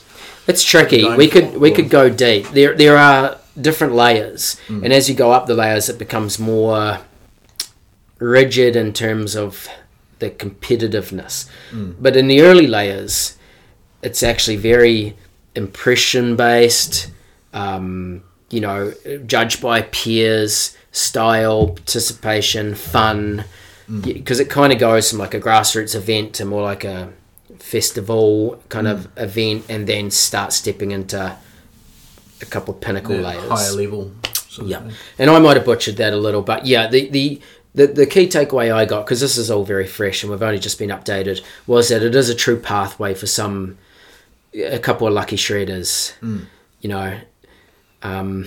It'd be like wild carding for, like... So it's almost like the Open when it started. The ethos around that. In a way, yeah. I mean, I guess back then, if you were a snowboarder, you just packed your bags and went to the East Coast of America, right? And turned up and partied. Yeah. But this does provide a true access way for somebody to rub shoulders with the elite. And will we be seeing an event in the Southern Hemisphere with this? That's the intention. It really is. But some things we front foot the US and some things we don't. And this we'll wait and see how it plays out in their season first. Yep. So we'll make a decision around our season a little later, which is kind of good. Cool. While we're talking about changes in Burton, there'll be a couple of listeners will be curious if you have any enlightenment on the move of Terrier and Burton no longer working together, because that's a pairing that we've always been like, oh, like fish and chips, Terrier and Burton. That's all. Yeah. Why wouldn't it be? Yeah, I know Terrier, and that's a shitty way to start that. But I have a relationship with them, and Guy had a even better one, and he's friends of Burton, New Zealand, and spent a lot of time here. In fact, this was kind of like his old stomping ground, especially Meth Van Helly. Yeah. And I know the company. And so it was a shame to see them part. I still have not seen like a press release or anything, so I'm kind of making things up. So probably putting words in people's mouths, so apologies to anything I butcher. But anyway, I can go deep on this, man. I kind of love this. I'm a little bit of a snowboard nerd, and I had lots of calls. I had people calling me out, bloody Dogger and Ed Lee and Alty. Man, I had to face them all. I think if I could face those three, I feel like maybe they formed a New Zealand Terrier representative panel. I get it. I mean, to a certain generation, he is everything. I mean, yeah, and I had to learn from that. Dogger told me up, man. I it's easy to forget. Like I said, I'm not a nostalgic dude. When I come into snowboarding was fundamentally kind of changing. I mean, honestly, idolizing Terrier when I got into snowboarding was like kind of old school. I'm sorry. Yeah. And that come back in fashion, and now old school dudes are the dudes, but when I first started, snowboarding was breaking away from that sort of riding, but anyway, that's irrelevant. Nowadays, what happened? Well, who knows? But should a brand sponsor a rider forever? Is he Michael Jordan? I have a pretty close link to sales in New Zealand. I'm the manager, and I don't think anyone's brought a board through me because, like, indirectly said it. This is because of Terrier. It might have happened a couple of times on some throwback models, and his name might have come up on development of things like the T6, or his relevance in terms of translating to a sale was definitely probably not what it used to be before my time. Yeah. So there's all those kind of questions come to mind. That I kind of get that, as hard it is for me to get that, because Terrier is, but like you compare when he had pro models like the Harkin Sword and the Balance series, there was very obvious boards moving off the shelves because of they've got his name on, and I know a lot of people that would before my time, and we couldn't even move shit like that when I started. But then for quite a while, he hasn't actually had a board with his name on. He's just been shaping like the Fish series. He had a lot to a family tree, right? And so is that harder to sort of compute now? Is like, we sold some family tree boards because of Terrier, or he's a good guy and an idol and an icon, a legend, all that stuff. There's been so much said and written about Terrier, but I just really ask those questions of you and maybe the listener, like, because that's the real world, like. But the other thing I was going to say, and this is me hypothesizing, like making shit up here, but I know Terrier, I knew Jake, I know Donna. We are a family-owned company. It is pretty small. The way the Carpenters roll with team is unbelievable. Like, it's an open door policy. The team are always chilling at their house or traveling with the Carpenter family. Like, it's so tight-knit because it was in Jake's DNA. It's like what he lived for. Like, he put the team above all else. And so I just hope, and probably the lack of communication from Burton and Terrier and stuff, I'm sure there's a reason, but it probably has added to the confusion. But honestly, dude, I reckon Donna would have called him, explained what's going on. It would have been pretty amicable. Perhaps they weren't stoked about it, but they had a relationship. And I just like to think that Donna probably gave him a call and said, this is what our marketing team, or Donna's still the leader, what I think, and this is the direction we're going to go in. And I just honestly hope and think that discussion took place. Yeah, because it's funny, perception versus reality, man. And I've always worked for this big brand, and in action sports especially, being a big brand can be a little like challenging at times. And some people still literally think that there's fucking dudes sat around a board table with ties making these decisions. Like, are you kidding me? It's team. I mean, Terry will have an agent and whatever. People do. Most riders do these people days. do things the right way. I mean, there'll be a contract or whatever, or would have been. But I still like to think that in our world, these discussions are pretty personal.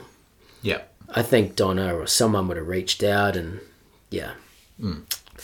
That's what I like to hope anyway. Yeah. Time will tell. I mean, we're just two nerds in Wanaka speculating. Yeah, we're like everyone else now, right? There has been a shitstorm in a teacup over this one. But do you know what, man? I follow, like... I'm not, like... After snowboard season, I like to take a breath. I'm not the most engaged snowboarder out. I'll admit that. Like, I'm definitely not a dieharder. I'd get over it. Like, I love to skate and surf and everything else. But I'm pretty immersed, and... One thing I thought was so funny, when the whole Terre thing went down, there's a bit of stuff on social media and the internet and all. You know what was just as big? Young people fighting over what to call a kinked rail. Like, is it 2 kinks or is it 4 kinks? That, yeah. And all these, like... I mean, social media is such a memes. Shit, eh? But, like, that's kind of just how it is. Like, you got some old heads crying about Terre, some young bucks fighting over whether it's called a double or a triple kink. And I was like, man, it's kind of like everyone just chill out. Shut up and go ride a board. What's important here? Yeah. Anyway. I think just the Terre thing, like I said, like it was quite a surprise for a lot of people because that was something it's always been a constant throughout my time riding a snowboard. Yeah. And then so whenever something that's a constant is no longer a constant, it is kind of like, whoa, fuck, and it's like suddenly if we stop having fish with chips, we're like, fucking what? Yeah, and I am naive, like I'll admit it. Like I watch this history of snowboarding every couple of years. It's made by I think it's an energy drink company or something called Burn. It's on YouTube. It's like an hour and a half long, and it is so good. Just to check in and be like, oh, that's like, you got to know where you come from to know where you're going, right? So, yeah. I'm a bit naive on some of that nostalgic side of things, and I apologise to Ed and Dogger and Ulti. I had nothing to do with the dropping of Terre, and yeah, I'm sure he'll be fine. Yeah, same. Well, we've gone quite a bit away from New Zealand, so I'm going to stir this back to New Zealand a little bit. The Burton New Zealand Open, which was Guy helped start that, I'm assuming mirrored on the US Open. Yeah. Were you involved much with those competitions? Or? I mean, yes and no. Guy's just a visionary, like... If only we took risks like that nowadays. Pretty great. I mean, you were there. He ran these things at a large scale. We're talking... I helped him get one of the sponsorship deals with one of the alcohol companies a friend, Steve Smith, worked for at the time. And we're talking big budgets. People were chucking lots of cash to these things. It was back when corporates wanted to be a part of what we had going on, that growth in snowboarding and the hype around it. And I was just so lucky to be along for the ride. Honestly, it's a blur of parties and bad MCing and hanging with the best riders in the world. It was some of the best times of my life. And then the parties, like I know I said parties already, but the parties at the end parties that Guy would throw. Wanaka Centre. Yeah. With Shapeshifter and those dudes. Yeah. You've just all, how is Ulti, like, you've just organised this amazing event. Why stop there? Let's have a blooming festival down in the, Wanaka Centre. So, I mean, it was a trip to see, it provided moments for me that I'll never forget. And I was an outsider looking in, just standing on the side of the pipe. Same. But I'll never forget 2009 going out on my lunch break just to watch the half pipe because fuck it, and watching Shaun White do the first back-to-back doubles in the half pipe competition, and realising right then and there that we'd just watched fucking history go down, and half pipe riding was never going to be the same. Yeah, and it was unreal to be like, wow, I experienced that on my lunch break. Yeah, because of Guy's vision. Yeah, like wow. Yeah, and I mean, Britain was partly responsible because they had a Britain Open Global Series, but I think at its height there was only like 5 events, and like the fact New Zealand's one, I mean, as a market we're like pretty insignificant. Yeah. So like the fact that Guy got one here, it's just crazy. But yeah, I totally agree. My favourite moment was when Mitchie Brown won. That's right. Yeah. Was that when it was at Snowpark? Yeah, it must have been a year before we went to Cardi's. And maybe the year before. This all blurs together, but maybe before he went to Olympics or before his accident. But it was just such a weird day. Like he might have even been... Yeah, I can't recollect perfectly, but it was like this kind of, God hates comps, right? It's always shit weather at comps. And it was kind of crappy that day. And for Mitchie's run, it was like the last run of the day or something. Like the sun just come out and just everything aligned. And he won fair and square. Like there was no, because comps are a little looser back then, but he would have been against all the international dudes then as well, right? All the best. Yeah, they were all here. And in fact, back then, there more would come than now. Like Snowpark back then, you'd have every single best pipe rider in the world guaranteed. So yeah, it was just incredible. Yeah, it was good. So I mean, that's huge for him to win the Open against those people. Yeah, and yeah, unreal. And I liked Guy's one too. I can't believe I forgot about it. The one year where they had the Open at Cadrona, and then the evening at Snowpark with like the quarter pipe jam or something. Yeah. It was just fucking hectic. I was trying to loosely MC that. It was pretty hard because A, I don't really know half pipe tricks that well, and B, we didn't know the riders. We had the pros there, but then there's heaps of gurus just joining in, like Ollie Burke, and it was pitch black except for the quarter pipe, right? Yeah. So dudes had just come absolutely flying out of the dark and then hit this big pipe. And yeah, I was trying to think who was there because I remember seeing like footage of like Rowley and Maddo Smith. Exactly, that's what I was going to say. Rowley was hitting it, and Dylan Butt, and a lot of guys that perhaps weren't doing half pipe, but they could slay a quarter. Like imagine Will and Tim would have been doing amongst it as exactly, well. Yeah. I just remember just being like, we finished work, like fuck, let's go. Yeah. All over, and just the energy was insane. Like, yeah. It was fucking awesome. Yeah, I talk about that kind of thing at work still. Snowboarding was in such a healthy spot then.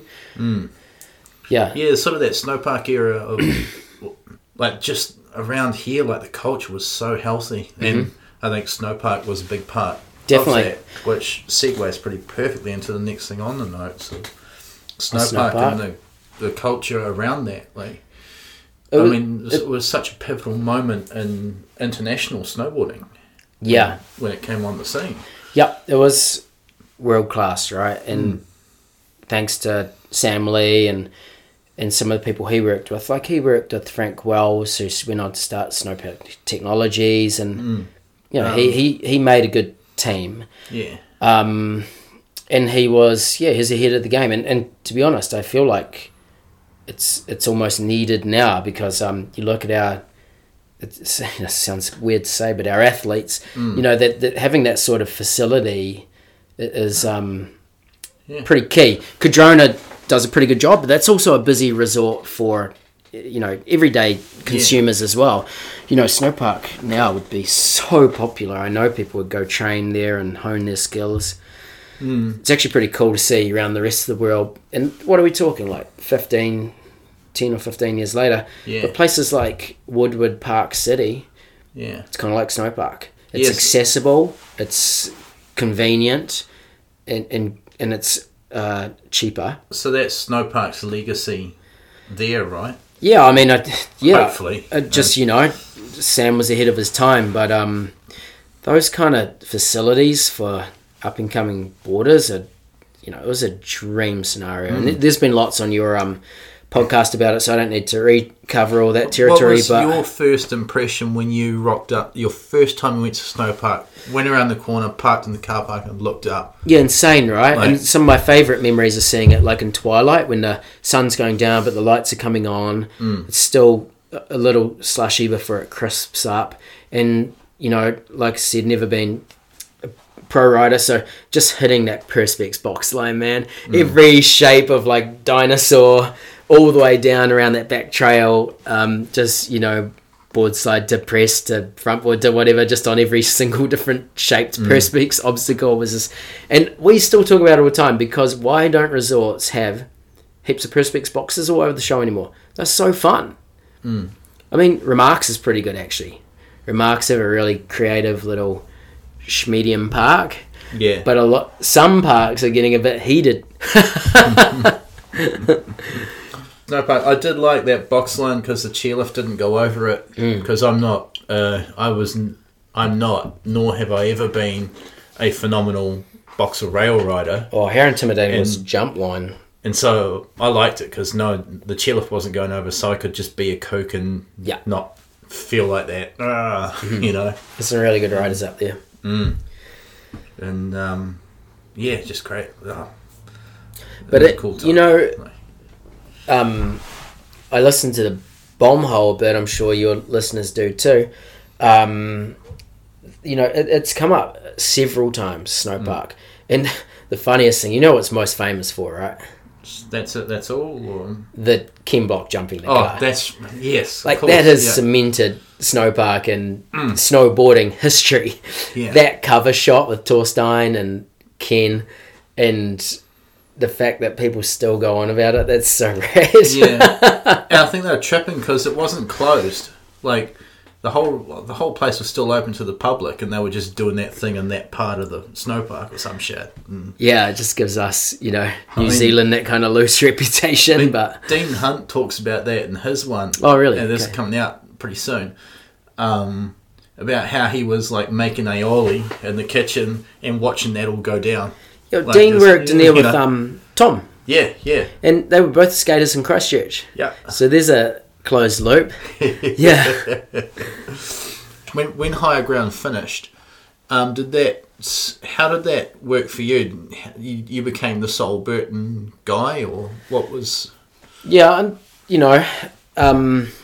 it was a tricky time because we all were a tight group of, and it was upsetting, but things changed and guys covered that, and it's worked out, for the best for him and Cheryl. I mean, they are killing it now, and we're all still great mates. But I went to the pub with the team, and we had a beer or two, and my phone rang, and it was Darren Selway, who's the GM of Burton Australia. And at that time, Burton Australia was already Burton.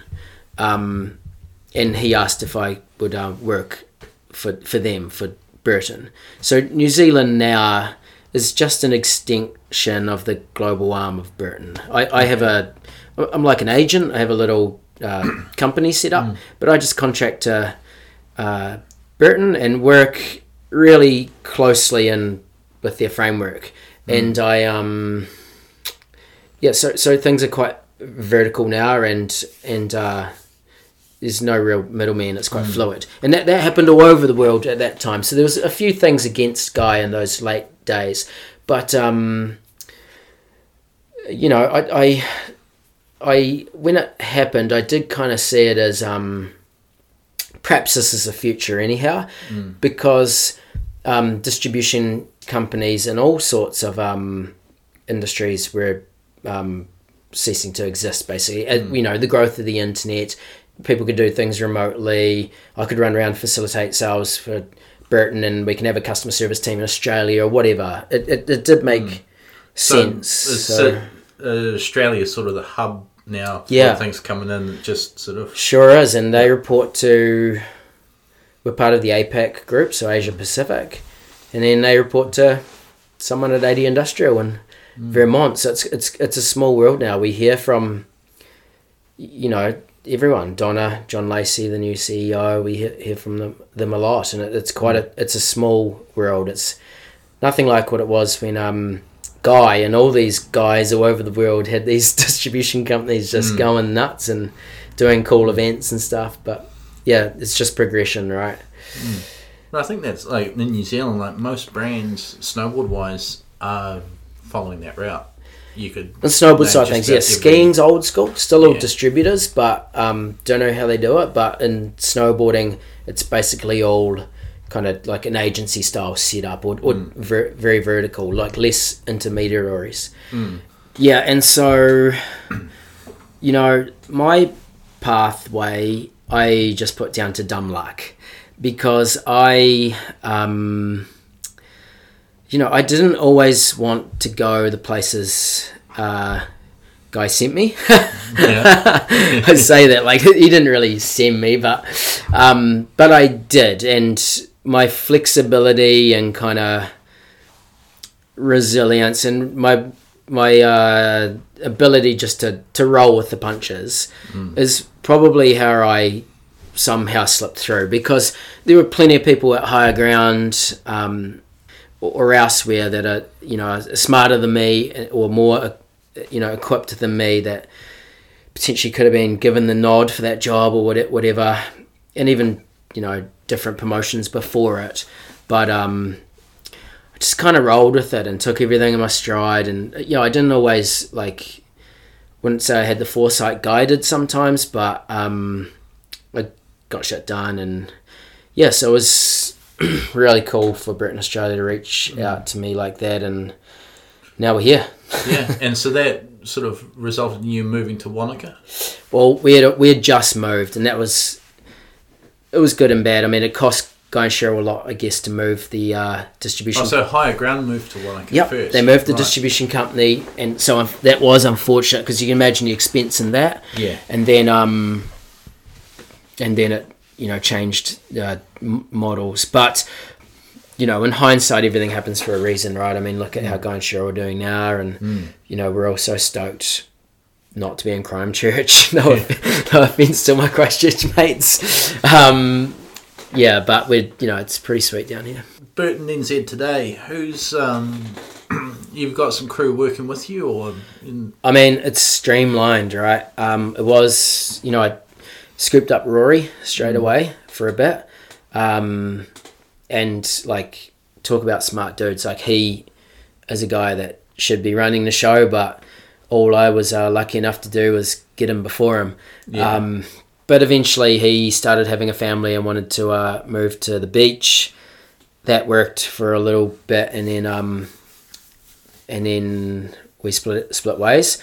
But after him, I hired a young chick called Kaylee. She was 24 at the time. She's a little Remarkables ripper, and like everyone knows her now, she's growing in her role and is pretty independent now and is awesome. Like, so what's Kaylee's role? She's a sales rep. All right. So she's the road warrior, really. We share a lot, like probably more than like a Guy and me relationship. Like, it's a lot what Kaylee and I do. There is a lot of crossover. So is there no team arsehole now? I mean, Kaylee's down.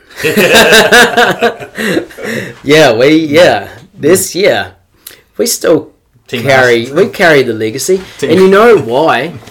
I mean, Jake, the biggest arsehole of them all. Like, yeah, we're going to talk about him, right? But he we'll get into that later. But yeah, we live that ethos. Because he always had this thing about flipping the camera off or some shit, right? Yeah, so still sometimes it's so bad. Like, every video premiere or whatever, the family's all there doing the fingers to the cameras. Like, yeah, they hold on to that rebellious side of snowboarding. But anyway, Burton's in good hands. Kaylee identifies well with the younger generation. It's nice to have a female on board, balances us out because we're a team of two. And then there's like 20 of us in Aussie in all sorts of departments. You've met some of them when they come to New Zealand, marketers and stuff. But it's still full of incredible people with good passion. It's still got like the soul is still there. So as much as there's been so much rad chat around Higher Ground on your podcast, and I just love all the memories, still feel so fortunate to be involved in what we're up to nowadays. It's just things have changed. Bit of a Burton ad, this podcast. Sorry for any Burton haters out there. I mean, I do appreciate all snowboarding. We could talk other brands. We can't have you on and Burton not come up. Sorry if this is an ad. Okay, so you mentioned him before, the biggest asshole of them all, Jake, who also was one of the forefathers of our culture. Yeah. I mean, that's got to be a trip, right, to hang out with the dude that we're we all, whether you ride Burton or not, we all owe something to that guy. Well, he's just had a hand in it all, yeah. He was pretty modest about it, but yeah, he's had a hand in the whole lot. But I like to share my stories about Jake because it's pretty special and it's for sharing. Like, I was lucky enough to meet the dude several times and hang out with him personally, and I've been to his house and the Stone Hut and Heli with him and all these. Sorry, I'm skiding here, but like I feel a duty to share that because he's a pretty special human to any snowboarder. Like you say, he's been instrumental in where snowboarding is now. And his history's pretty well documented, but what I like to tell people, and I don't know, hopefully Donna doesn't listen to this, but so he was a bit like Guy, very generous, like really generous. But he was pretty humble, like pretty, well spoken and bold around a smaller circle, particularly people he knew well, but around a larger group, pretty humble. Really like took care to listen to others and learn their names. And to the extent where if he was going somewhere, and I've done this for him several times, I'd have to send him a list of everyone's names because he hated, he's met thousands of Burton dealers all around the world, and one of his biggest hates was going into a meeting with someone who's like, hey Jake, blah blah blah, and kicks off a conversation and Jake can't remember their name. So he always liked to be on the front foot with that because he had a lot of respect for people. He was obviously good at business, and he always surrounded himself with people who were also good at business. And whether it was people, Burton's been through many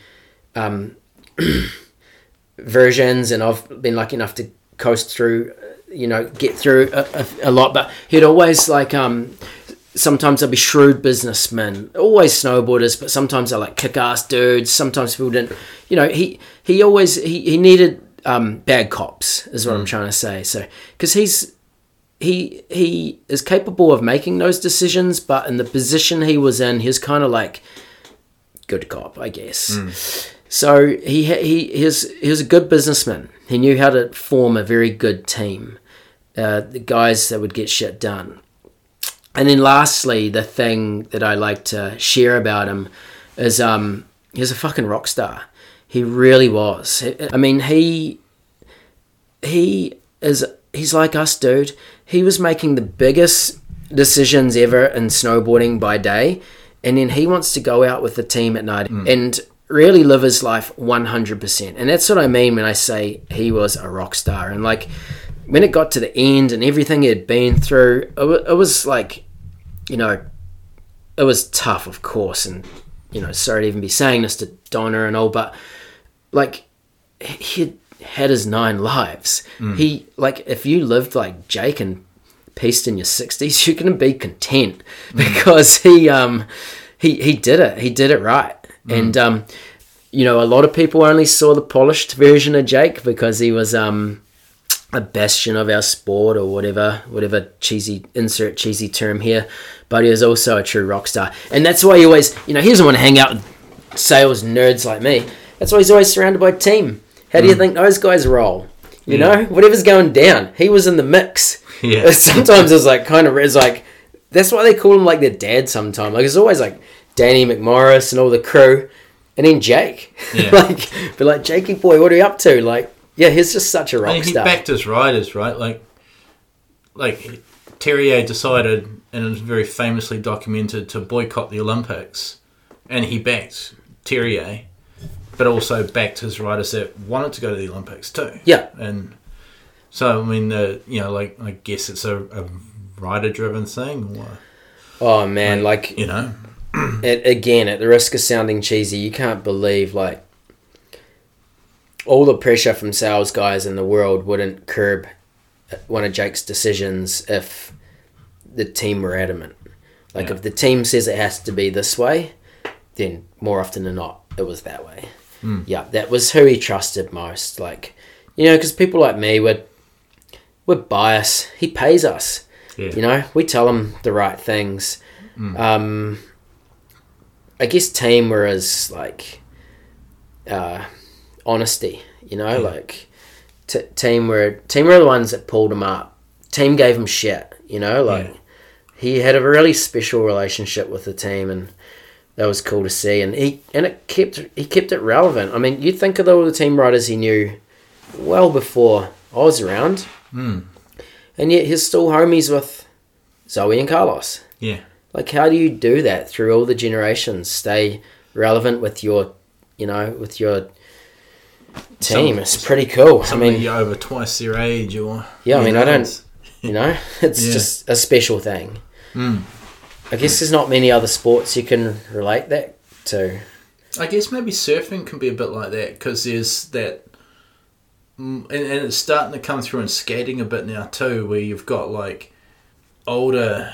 I don't know, there seems to be that sort of. No, you're right. There's about 3 generations worth, and it's a bit, but it's not the board sports. You know, because I hear Al Merrick's a bit like that. You know, and he owns Channel Island Surfboards. That's who Slater rides for. It's like, doesn't anymore. But it's like, yeah. And I think that's been around in surfing for longer than it's been in skating and snowboarding. Totally, you're right. Yep, they're probably, it's probably a board sports thing.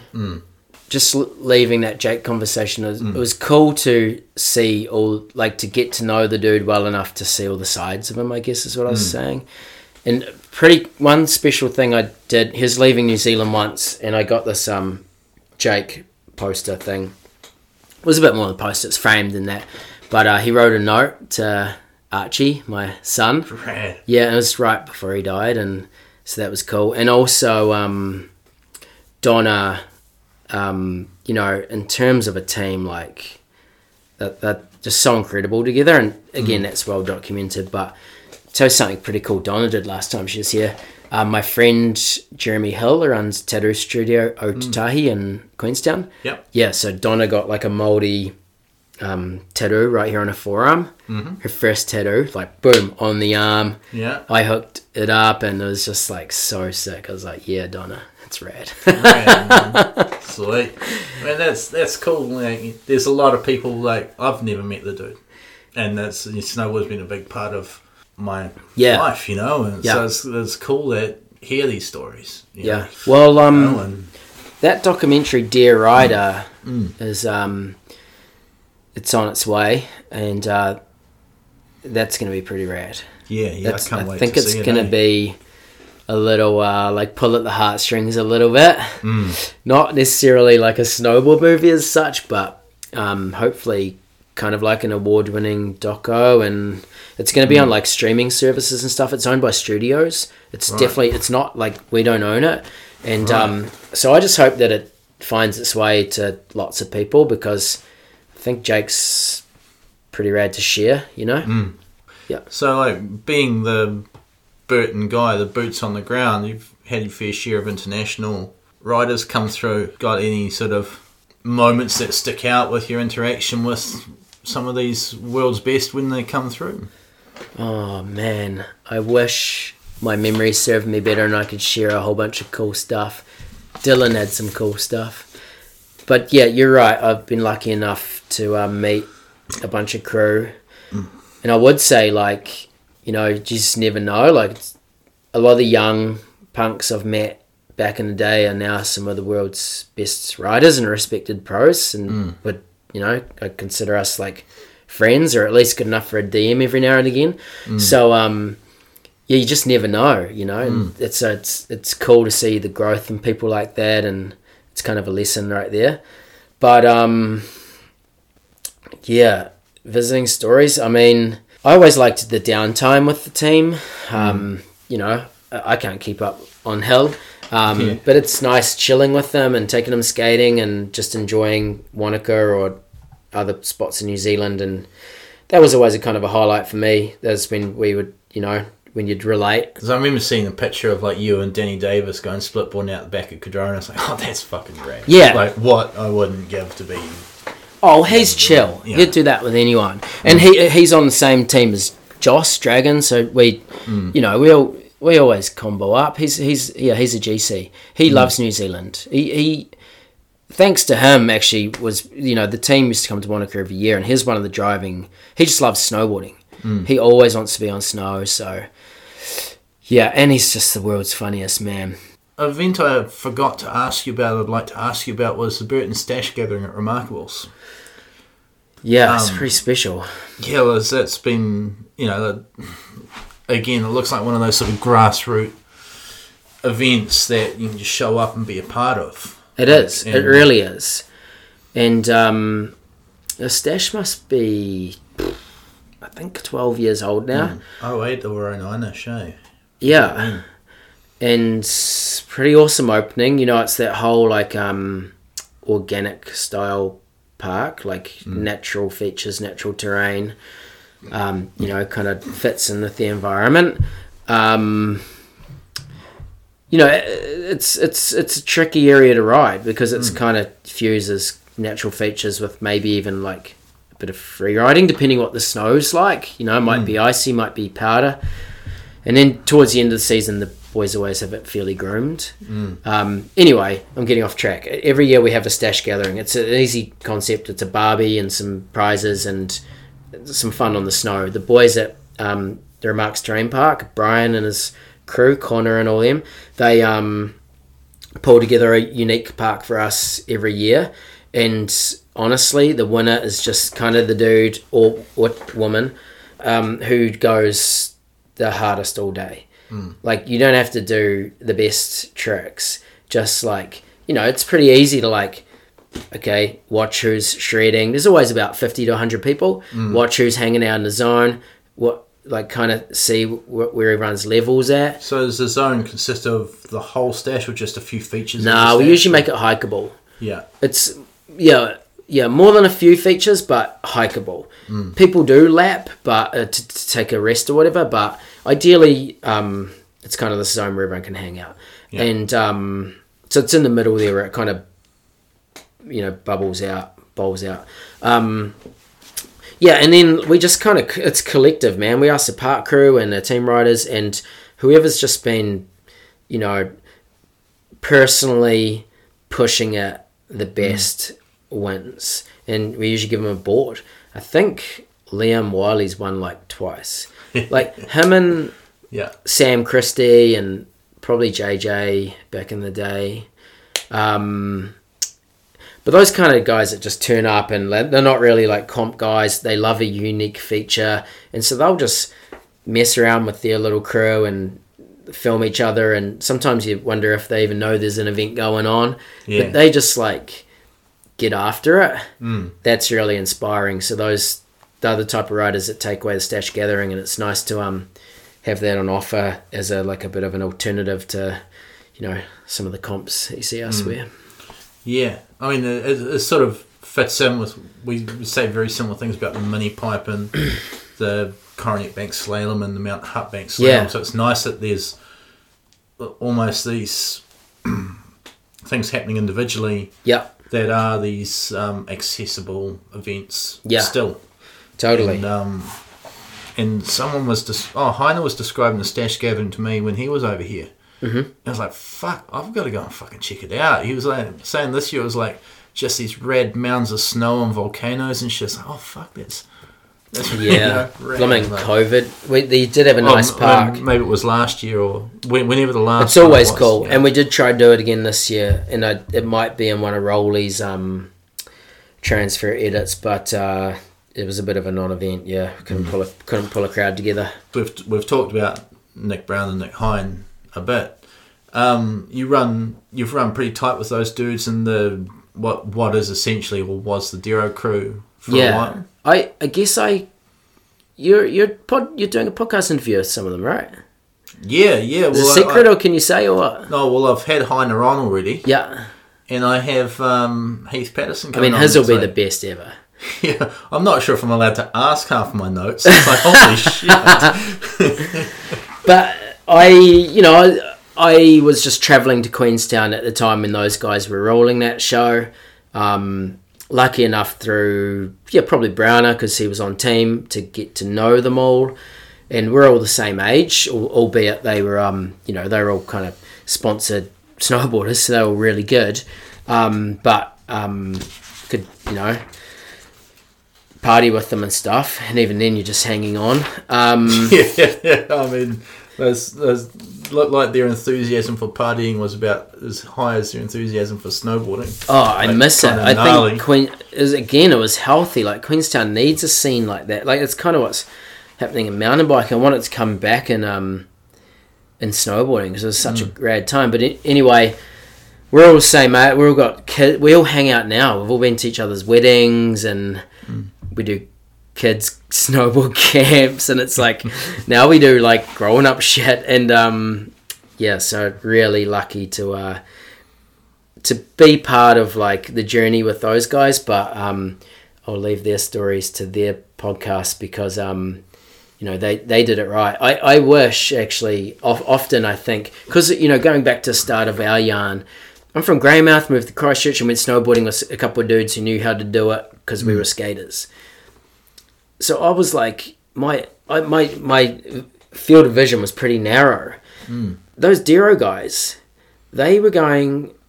I asked them to this day because I'm like genuinely interested. I'm like, why? How did you go there, dude? How did you have that initiative? Like people like Heath, Blair, Roll, you know the crew, but they were like going to spots where the world's best were filming. They were hearing about Rail Gardens and Pyramid Gap and Grizzly Gulch and they were travelling on the Smell of an Oily Rag and getting it done. Yeah, and right. So they were so legit. Well, I showed Morgan Schofield Rolly's Dero parts, and he was like, "Oh, that's a Nate Bozung spot," and I was like, "What?" Yeah, because those guys, as much as they were just party animals, they were also like true snowboard nerds. They were getting after it, and I guess and operating on a high level. I mean, how's Rolly's story about Pyramid Gap? Like, that's still one of the massive, and they accidentally built it bigger than it usually gets built. Yeah, I mean, there's. Did Rolly say? I can't remember the name. It's like, it's got a weird name, like Dero Messed Up Session or something. But there's a whole YouTube clip of those guys. Hectic Pyramid Session. Yeah, it's unbelievable. Yeah, Brown and back tens it. Well, they all. I think. Yeah, they go short, they go over. Someone does a 10, and somebody like can't make the run in. I don't know. My memory's not good, but the boys are just so hectic. And then the whole Dero side. I mean, you pry the stories out of them because it is amazing. Well, I found my old Dero DVDs not too long ago, and bits and pieces. And the intro to that is so fucking rad. It's like, man, snowboarding is not doing it like this these days. And it's a bit like when we talked about Snowpark. Like like it or lump it, snowboarding's a sport now. It's normalized. People do it with their kids. Snowboarding is bigger. I think I'm accurate when I say this, and I know at least from the New Zealand sales point of view, snowboarding's as big or bigger than it's ever been. It's just the participation's done in a different way. So it is. We get nostalgic about those rad. So two things, like, it's still healthy, it's just different. That's the first thing. But the second thing is, like, how lucky were we to go live through those eras, like, to come up with, like, Forum guys as my idols, and it's just insane. Like, you can't even tell people about that now. The thing I say with, like, in a few episodes, like with Snowpark, like, how I took it for granted at the time and I was actually over it. Yeah. And all the cool guys and all that bullshit, you know? Yeah. And now looking back, it's like, man, how lucky was I? Well, not how fortunate I was. That's right. To actually be around that. Well, because skating had done it. You know, I can't understand old school skate. And I can't even really understand old school snowboard, but I was definitely there for a pretty special time in snowboarding's journey. Yeah. Whereas now, you know, mainstream, Olympics, all of it, like I said, like it or hate it, it is what it is, and it's just in a different spot. It's crazy. We were kind of related to that. You know, I saw on you were in my skate gang. I had in the Dolphins. I had I saw you know, Street League was on. I'm probably the least active member of the Dolphin group. It's all right. You're not booted from the chat just yet. But I saw Street League was on, and so I invited the lads around home and had some beers. We all tuned into Street League, and you know, Archie was there, and I was like, you know, I said to the boys, I was like, this is our opportunity to be footy heads. Like, how cool, man. We get to sit around and watch, like, skating, the best skating. I mean, sure, you could do that with a section or a part, but, like, the whole, like, live sport thing is pretty cool, and our sports are doing it now. Whereas when we started, that was kind of, like, the worst enemy of our sports. Like, I think you've got both camps now. You've got, like, the video part camp and the sport camp, and and funnily enough, they're both as relevant as each other. And well, a lot of those top guys do both. You know, all ships rise with the tide. Yeah. Yep. Yeah. And if more people are interested in snowboarding or participating in it because they saw, you know, Shaun White with his 26-inch stance in the Olympics, then, you know, albeit, like, it's, you know, if it brings more resources into the sport and helps us, like, prosper, then, yeah. And I know not everyone would agree with that, but it's kind of inevitable, right? It's progression. Oh, man. You know, Pat Bridges had this amazing quote recently. People pay to do what we get paid to do. Yeah. That's how lucky we are. People pay to do what we get paid to do. Think about that for a minute. Yeah. Like, what we take for granted, and then, you know, I've got good friends that, you know, live in the cities, work their asses off, earn whatever, but when they coming down here to the mountains and do a trip to go snowboarding, it costs them a fortune.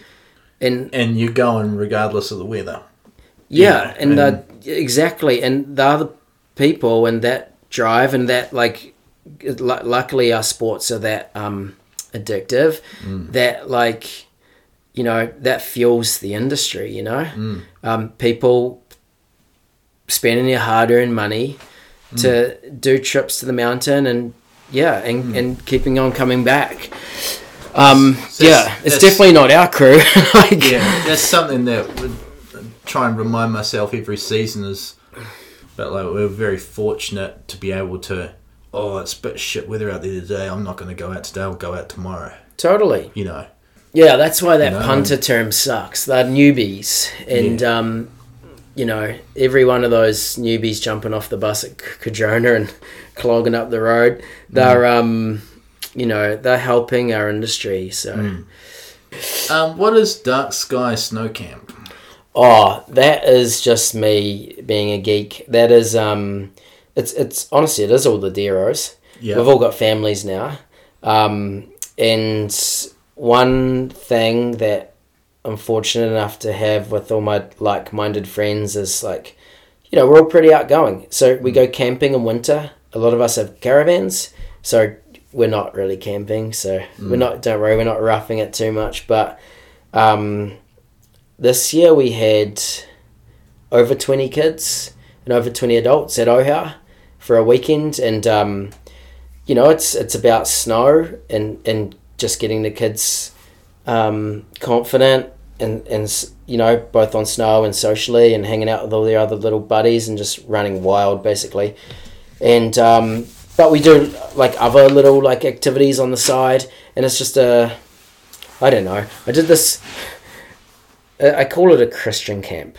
It was a bit like that. Well, not that I've been invited on a Christian camp, but I imagine it's pretty wholesome, Tony. Well, I mean, it looks like ages and stages, but I branded it. Like the kids get T-shirts, and I made bottles for the adults, and we have I gave a prize out this year to Tim Shaw, ripped his pants climbing a rail, saving his baby from falling off a roof. So he won some sort of camp prize, and yeah, it's a lot of fun. I mean, by the looks of your social media, it involves ollieing slow signs for the most part, and even better done when your kids are watching. Yeah, car park Barbies and chips for sure. Yeah, rad. And how's it holding down 3 board sports over 40? Oh man, that is my jam, and I'm terrible at it, but I love it, and I never want to stop. And every season, when each season rolls around, my froth gets so high for the next board sport. Yeah, I could never do a single board sport year round. That's kind of cool though. I think I'd go insane. Everything's fresh. I'm always just trying to retrace my steps. Your perspective, though. And not regress too much. Yeah. I'm always just relearning.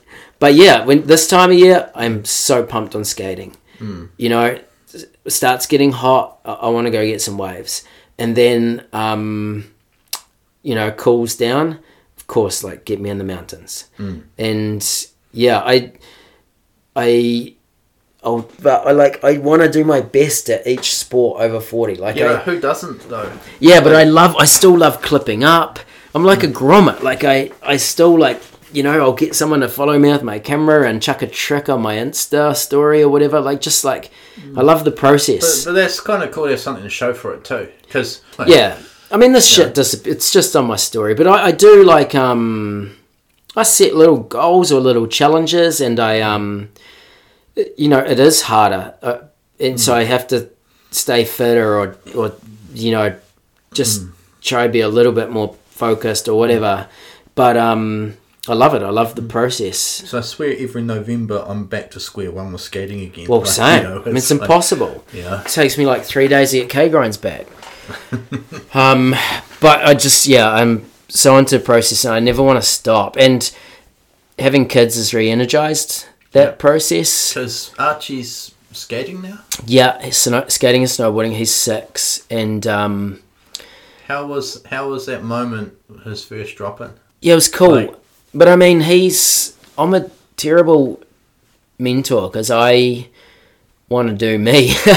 I'm selfish, and he is just such a natural. He just picks up on it. He's pretty fearless, and actually, if I tell him how to do something, you guarantee he's going to do the opposite. So classic kid and dad relationship there. Yeah. So I just bring him along and let him go. It's pretty organic, and I think that's a good way to do it. So you've been with Burton for quite a while. 17 years. 17 years. Yeah. How do you go about maintaining the motivation or the longevity with that? Yeah, thanks. I do want to share that. I firstly had to roll with the punches in a few different roles at Burton. When I say punches, they were friendly, good roles. But every time Guy gave me something new to do, I did it. And so I did. The job was basically the same, but my title changed a few times and had to adapt. And that kept things interesting. And then I've been with Burton Australia now for 8 years, and definitely learned a lot from the people I work with daily there. People way smarter than me. But Also, I'm just a big fan of goal setting and personal development, and especially I'm just aware that I've done the same thing for so long, and I feel so fortunate to be at Burton, but I don't want it to be like this kind of hindrance if I was to change in the future. You know, not that I'm planning that, or not that I'm even insecure about that, but I like to keep moving forward. So, you know, I've done things in the background, like just a couple of years ago, I went and did a certificate in financial advisory, and then I backed that up with a degree in business, and that had a major in sustainability. And it's just the process of continuing to learn. Sometimes I think, you know, that it's just in me. I just can't sit around. And I think that's what's kept me so interested in snowboarding, like riding for so long as well. That kind of like, I just want to keep moving forward and learning because I'm such a kook, I'm always learning. I'm always like, honestly, even this season on closing day, I was hiking a rail. There was a goal I had to achieve before the end of the season, which was board slide 270 off a urban setup steel bar. Oh, yeah. And, you know, I'm bloody 41 years old, up there hiking this rail, getting tips from Jack and the park crew because it's closing day, and I wanted to tick my little imaginary goal. But I just set myself little goals, and yeah, it's one of the ways I just keep moving forward, I guess. Just try to stay motivated, you know. So yeah, whether it's riding or you know, personal or professional development, I like to keep it going. It could be running a marathon, you name it. I just like to always have a challenge, actually. Yeah, sort of. I guess it is that challenge, but like it could be big or small or fun or something serious. But I like to break it down and get after it.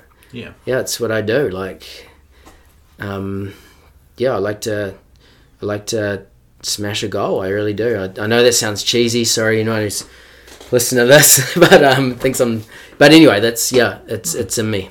Do you have any advice for aspiring shredders? I thought you'd ask this. Of course you would. I'm the Burton guy. But you know, it's so tough now. Like I said, the kids are ripping before they've even finished primary school. So I thought about, like, this might be a bit cheesy, but I thought about what I'd say to my kids or do with my kids, and actually what I am doing with my kids. And this is not great advice probably, but I think you should just be yourself. The reason is, okay, do you know the reason? Like the nuts and bolts of that statement? People are doing tricks now higher than the year I was born. People spin over 1980. That's fucked up. Yeah. I can't even imagine, like, so what's Archie going to have to do in 10 years' time?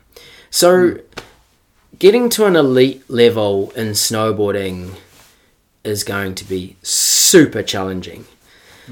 But if you look back over history, it's not always the best snowboarders that have had the longevity in their careers. It's the ones that consumers and fans identify with. Sometimes it's the best people. Yeah, if you've got the right attitude and the right style and you're someone that other people identify with, that's what carries a professional snowboarder, in my opinion. Sure, winning medals definitely helps. Yeah. But, like, someone like Danny, who's, like, you know, in my opinion, the snowboarder's favourite snowboarder, it's all down to attitude. So, yeah, just you be kind yourself. Of reminded me of an interview in a skateboard magazine with Scott Bourne, where, and this is a long time ago now, like mid-2000, he was saying, like, being good doesn't mean anything now because everyone's good. It's how you do things. It's kind of true. And how you carry yourself. Yeah. It's totally true. You know, it's like Dane Reynolds in surfing. Well, look at like Rocco Jameson. Exactly. Like, okay, he is good. Yeah. There's plenty of other peers his age that are as good, but the way he carries himself. Yeah, I just like an individual.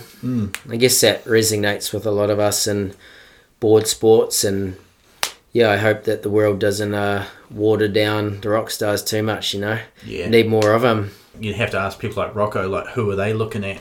Yeah, but they're looking at the Dustbox kids. Yeah. Or they're looking at maybe Zeb Powell. Or anyone who's like, the rock stars are still out there. Yeah. And that's what I mean, like, be yourself, be an individual and just shine. And hopefully others pick up on that. Yeah, I know it's kind of cheesy advice, but the actual pathway of whole coach spin, it's pretty heavy nowadays. But even if people don't pick up on it, fuck it, you're doing it your way. That's right, it's a win-win situation. Be yourself, it is total win-win. There's some good currency in that. Yeah, agreed, man. Good advice. Good luck to any of those kids that are taking the competition route, because god damn it is. I messaged Cam's dad the other day when he did a Switchback 12. So I'd say congrats from me, because that is like unbelievable. But I mean, at first our point, right? Like, well, there's another kid doing the Switchback 12. Like, I will say though, like, because I understand all facets of it, like, or no, I not understand. I can get the whole comp kid thing. It's happening in every sport, and from our generation, is probably a bit of like, is that cool? But it is progression, and it is normal now. We're just washed up, and but I mean, comps were always had progression back in but now more than ever, I think it's important to have those fundamentals, because even if you branch off and hit the streets or backcountry or whatever, I think it's pretty important that the kids learn how to snowboard right if they're going to go start doing doubles and things. So having a coach is probably, back when I was doing it, we were learning rodeo fives. It was fucking dicey, It probably landed on my head a dozen times before I got that one, and that was I thought that was sick. But nowadays, look at what the kids go and do. Like, so I can understand having like a bit more of a solid pathway in terms of coaching or HPC, like whole facilities set up for these kids to learn it right. I think Zoe's a good example of that. Look at her fundamentals. She might branch out and be a free rider or do whatever she wants. She's a rock star, but having that comp kind of background is a great foundation, right? Carlos and JJ as well. Like, you can. They all started off as comp kids. And they're as good to watch riding between the tricks. Yeah. Man, taking a run with JJ, like, if I can keep up, which I can't, but it's rad just watching him. And Tim Herbert's another one too. Like, just when they fucking do a turn, you're like, fuck yeah, that's rad. And then they go into they take that turn into some psycho trick that's like, whoa. Good shredders, isn't it? Is there any thank yous and shout outs you'd like to give before we wrap this guy up? Yes, please. But I don't know who. I do. I'm not gonna. They know who, right? Yeah, I'm not gonna name. This has been a bit of a name drop fest, so sorry to anyone. Sorry, but has been cool retracing some of my steps. So thank you. And in terms of thank yous to people out there, just to like anyone that's believed in me or given me a chance, and like. Yeah, those people don't even know how much that means to me, like coming from a small town and not really even being like this talented kid in the scene or whatever, and then getting pulled along by people like Guy Ulti and Darren Solway and, even Jake and Donna. Has been special, and it's really made my life what it is today. And obviously a big part of that's my wife, who believes in me more than anyone, and she is my best friend, and like she's given me more than anyone in terms of like our sons. And so without singling out too many people, just thank you to anyone that's believed in me. All right, well, we've got our stock enders. If you've listened, you know the story there, so I'll save you the spiel. Let's do this. Favourite rider? Oh, can I have like several? Yep. There are no rules on this podcast. There's no favourite style. Oh no! I thought that you asked that once or twice. Oh well, let's do it. Let's add, I can add that one in. We'll do that after the bonus question. You got to leave all this banter in. It's good. Right. Favorite rider. My all-time favorite's Jeremy Jones, and that's because he was like the skater, snowboarder. Do you remember? Like his skating stacked up. Yeah. Amongst skateboarders. Exactly. Yeah. But he was a proper skater, not just like a kickflip in a car park in a video park dude. Yeah, he was legit. And he obviously was like changed snowboarding along with that kind of crew, JP and stuff. But I just like Jeremy Jones because he was like, yeah. Favorite mountain? Well, I don't know. Is it past, present, ever? I think O'Hara's. Cajona's my local, and probably Baldface is the best place I've ever ridden. Yeah. But O'Hara's where I get my zen time.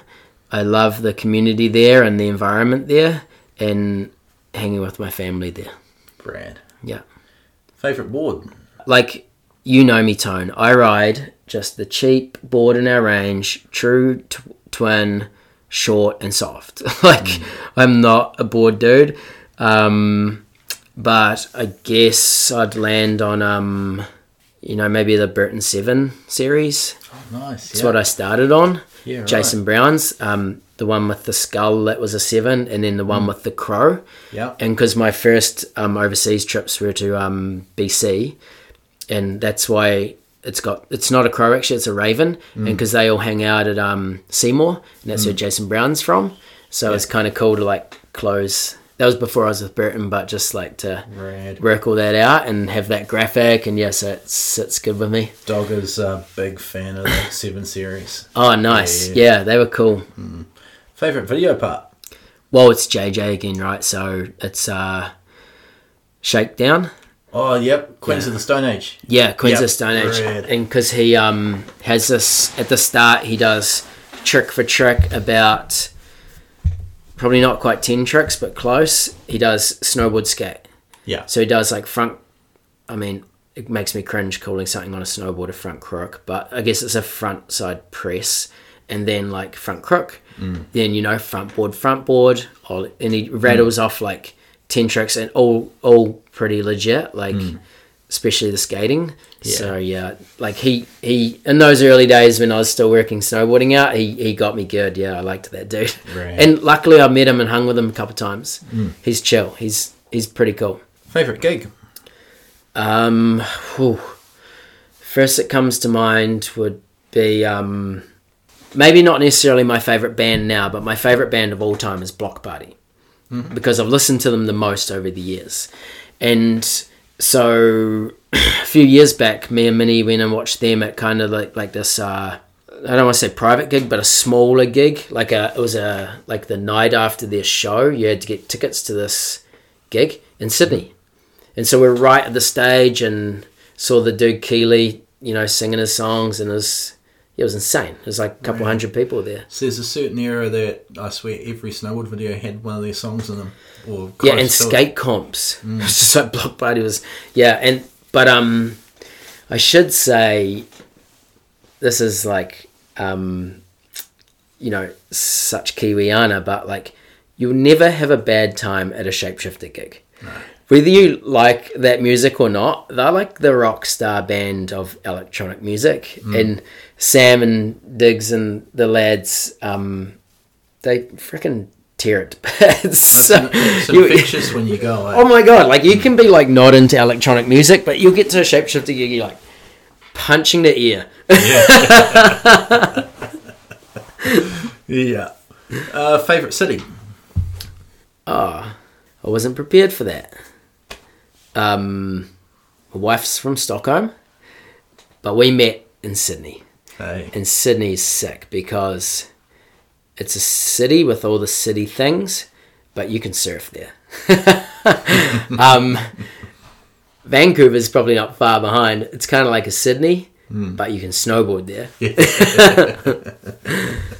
No, I'm a big fan of Sydney. Sweet. Favorite trick? Oh, for me, I like to jib, and I wonder, like, in the future if I'll always be able to jib. I like hitting a bit of steel. Probably on a jump it's like cab 3 or back 1. But, no, probably cab 3. But, maybe like, actually, the trick that I wanted to do on a bigger rail this year was like any sort of boardside 270. Probably switch boardside 270 would be one of my favourite tricks. Sweet. Not trying to like sound tech there, but it's a pretty easy trick. Switch. Because you just jump onto your regular nose and then look over your back shoulder and yeah. I'm a big fan of hitting like Baby Park, Perspex, like yeah. Oh, sweet. Favourite style? Like other riders. You asked for it, mate, so you were getting it. Oh yeah. Sorry. Hey. There's so many. I could go for hours. Keegan Vlaka's top of the list. I wish that dude was still... I don't know. I guess he's still snowboarding. Then I like dudes that ride pretty bolts, like Jeremy Jones, obviously, again. But that whole kind of like Torstein style, pretty sick. But man, I can relate. Like, I love getting stuck into a snowboard video that's like that I'm not familiar with. Like, I watch Brian Fox and his whole crew and Life in General. It's one of my favourites. Anything Blake Paul does. And then when it comes to streets, that dude, Tommy Jesme, like, yeah, I mean, we have so many sick riders on the Burton team, but I like to canvas like a wide range of snowboarders. Yeah, and yeah, probably Keegan rises to surface. You know who's actually fucking rad though? Carlos Garcia Knight. Man, I love his style, especially in tech and style, eh? Well, you know, he's a homie, and then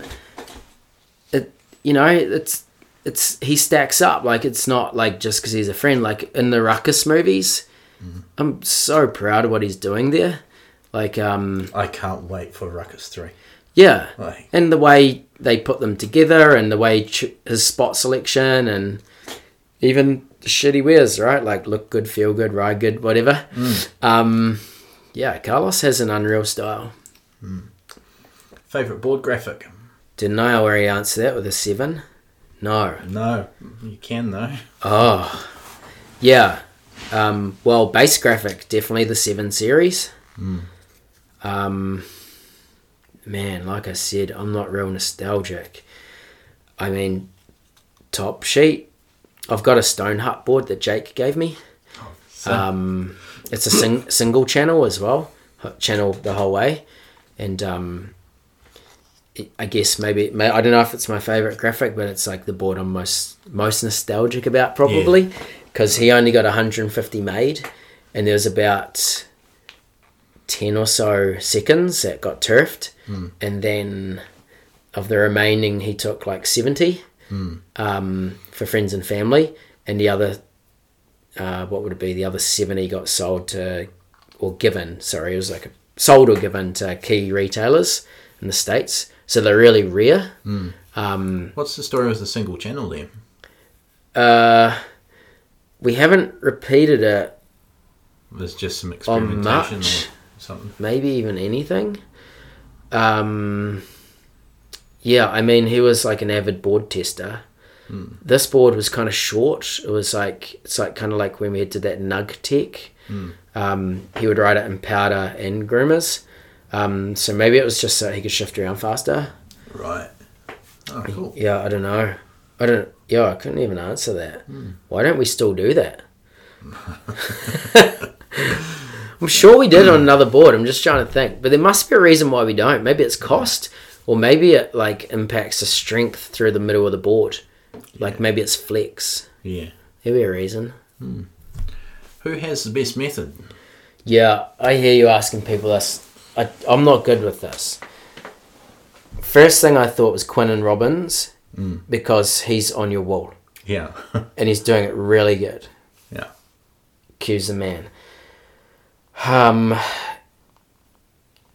But then, like, in terms of big dogs, I just think it's hard to go past Danny Davis when he does it switch. And then I was thinking, I wish I knew the names. I don't. Probably like Sven Torgen or those, you know, like those dudes, but they do them in the middle of double corks, man.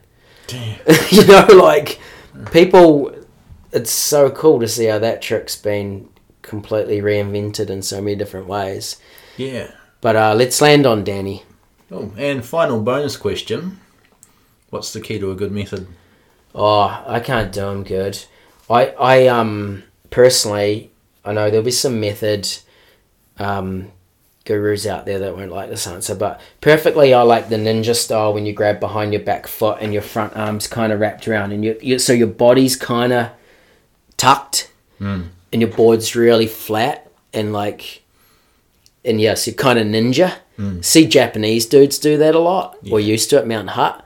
I like that style. Actually, even, dare I say it, Shaun White used to do them like that. It was pretty sick, pretty ninja. But I reckon, like, seeing dudes that do them kind of big, I like it when they, like, you know Mikkel, he grabs his board on the way up, and it looks like he's just going to do a melon, but then when he gets to the apex of the ear, getting technical here, bangs out the back foot real hard and turns into a full method. Like, so he's just like holding it the whole time until he gets up there, and then see me, I'd bang it out straight away because I'm only going to get like a foot of air. But those guys are waiting. I love watching that shit. Like watching them do that, and you're like, man, if I could just do that for a day. Yeah, that does it, and they continue to climb a bit more than you expect. You're like, fuck, they're still on the climb. What's going on here? And then next minute, bow, back foot comes out. Yeah, those ones. What do we call that? Delayed gratification.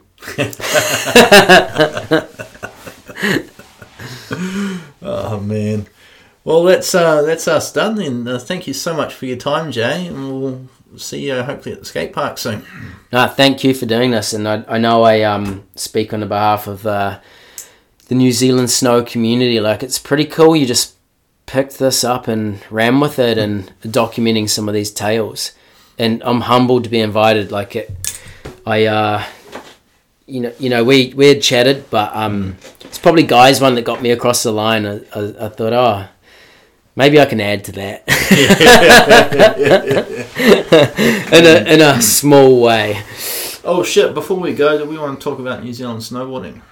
Yeah, sure. I mean, about 4 or 5 years ago, I started a handle called @New Zealand Snowboarding with Ben Parry and Nick Hine, and no real goal other than to shine the spotlight on New Zealand snowboarding, because at the time, other media outlets had stopped, and we were relying a lot on other regions to market snowboarding to us,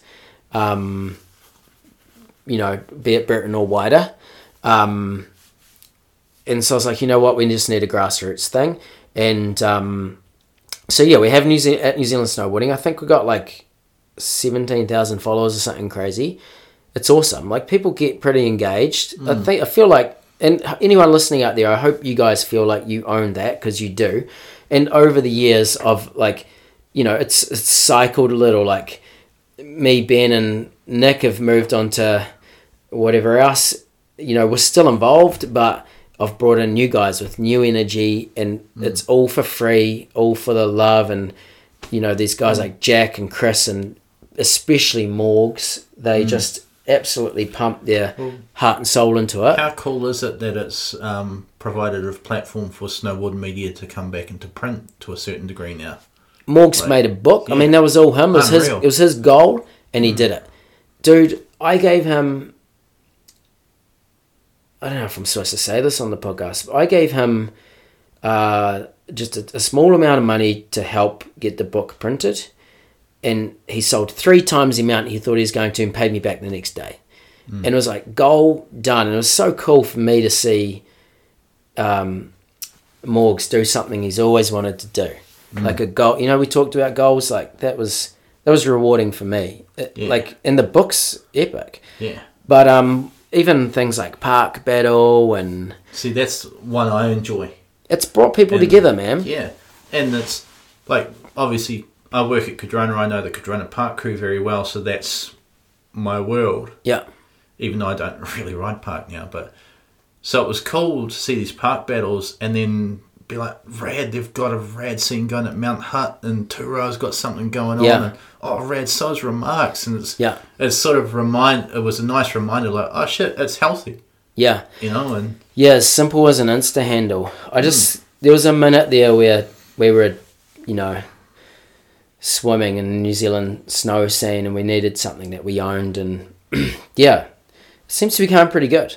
I feel like most snowboarders in New Zealand probably tune in and at some stage, I hope.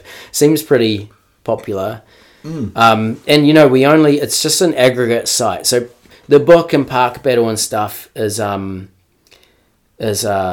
know, we've invented them. But most of the posts and stuff are really just our community. They tag us or they hashtag us or whatever, and we just regram them so that everyone can share in that, you know. It's not, there's a lot of Cardrona and the top guys, but it's not exclusive. It is inclusive. Like we'll put anyone on there. That's what I liked about your photo competition.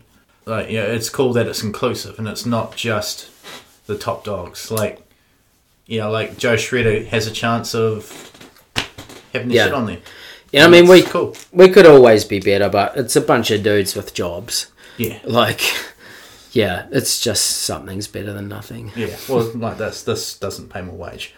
But man, this is epic. Congrats, and you must be learning a lot. What's been your like, you know, what's the key takeaway? Like, what's like, you know, if you boiled down all your interviews into like something small that you can just like, I think a line. Fascinating for me personally.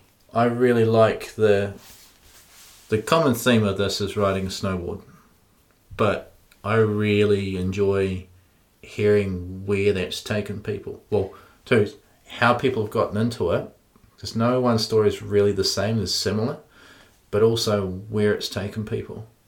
Because, you know, like if you listen to these things, it's taken Mark Katzberg in a different place, it's taken Will Jackways, and it's taken Guy Alty, and it's taken Zoe Sinnott, or Glenn Leggett, all these people, and it's fascinating to hear those stories and where it's taken them and what it means to them. Because even if you don't snowboard for 10 years, you're still a snowboarder, and it still means something to you. Yeah, it's cool. It's cool you're binding all that together, because all those paths cross at one point or another, I guess. Exactly. Yeah. And regardless of whether you're in the industry or a pro or a recreational dude, it's such a small community here that you're gonna intersect at some point. Yeah, it's pretty special. And so personally for me, and I hope that other people take that out of this, but really it's for, if people take other things out, that's great. I mean, this all come about because me personally, a couple of years ago, I was just getting frustrated. I felt like all the stories were being, like, all the things that had happened are being lost. And you're definitely a steward of the history of New Zealand snowboarding. And I won't go into detail, but there were things going on a couple of years ago, and like, how come no one's talking about Quentin and Ollie? How come no one's talking about these people that, you know, meant something to all of us? And the final straw for me was like, fuck, something has to happen, but I don't know what. Was Dylan Butt came and said hi in the workshop, and, you know, we shot the shit, and he went on his way, and one of the rental guys like, oh, who was that punter you were speaking to? I was like, sorry, what? Yeah. Sit down, I'm going to tell you a story. and then that was that sort of moment, like, oh my God, like, it's, and, you know, this was about the same time where it was very obvious there wasn't magazines happening anymore, which was where we'd get our information. Yeah. And then it was actually Dion Newport, the freeski judge, that put the idea in my head. Well, congrats on taking the initiative. I think it's good. Yeah, oh, thank you. It's just great that people want to hear these stories. Yeah. And it's interesting too, interviewing, like, I've been friends with Will for 20-something years. Mm-hmm. I sit him down for an interview here and realise how much I don't know him. You know? Shit like that. And then, you know, like, I got to meet my childhood hero, Danny Meyer. Nice. And he was radder than I ever thought. Yeah. It's the one thing I am learning is how much I use swearing as punctuation. It's relatable. Yeah. And yeah, I mean, it's laughable that I'm doing this because I am so technology not savvy. I still use tapes. We're lucky you got Gina. Yeah. Thanks, mate. Thanks for having me. Thank you so much for coming on. Appreciate it. See ya.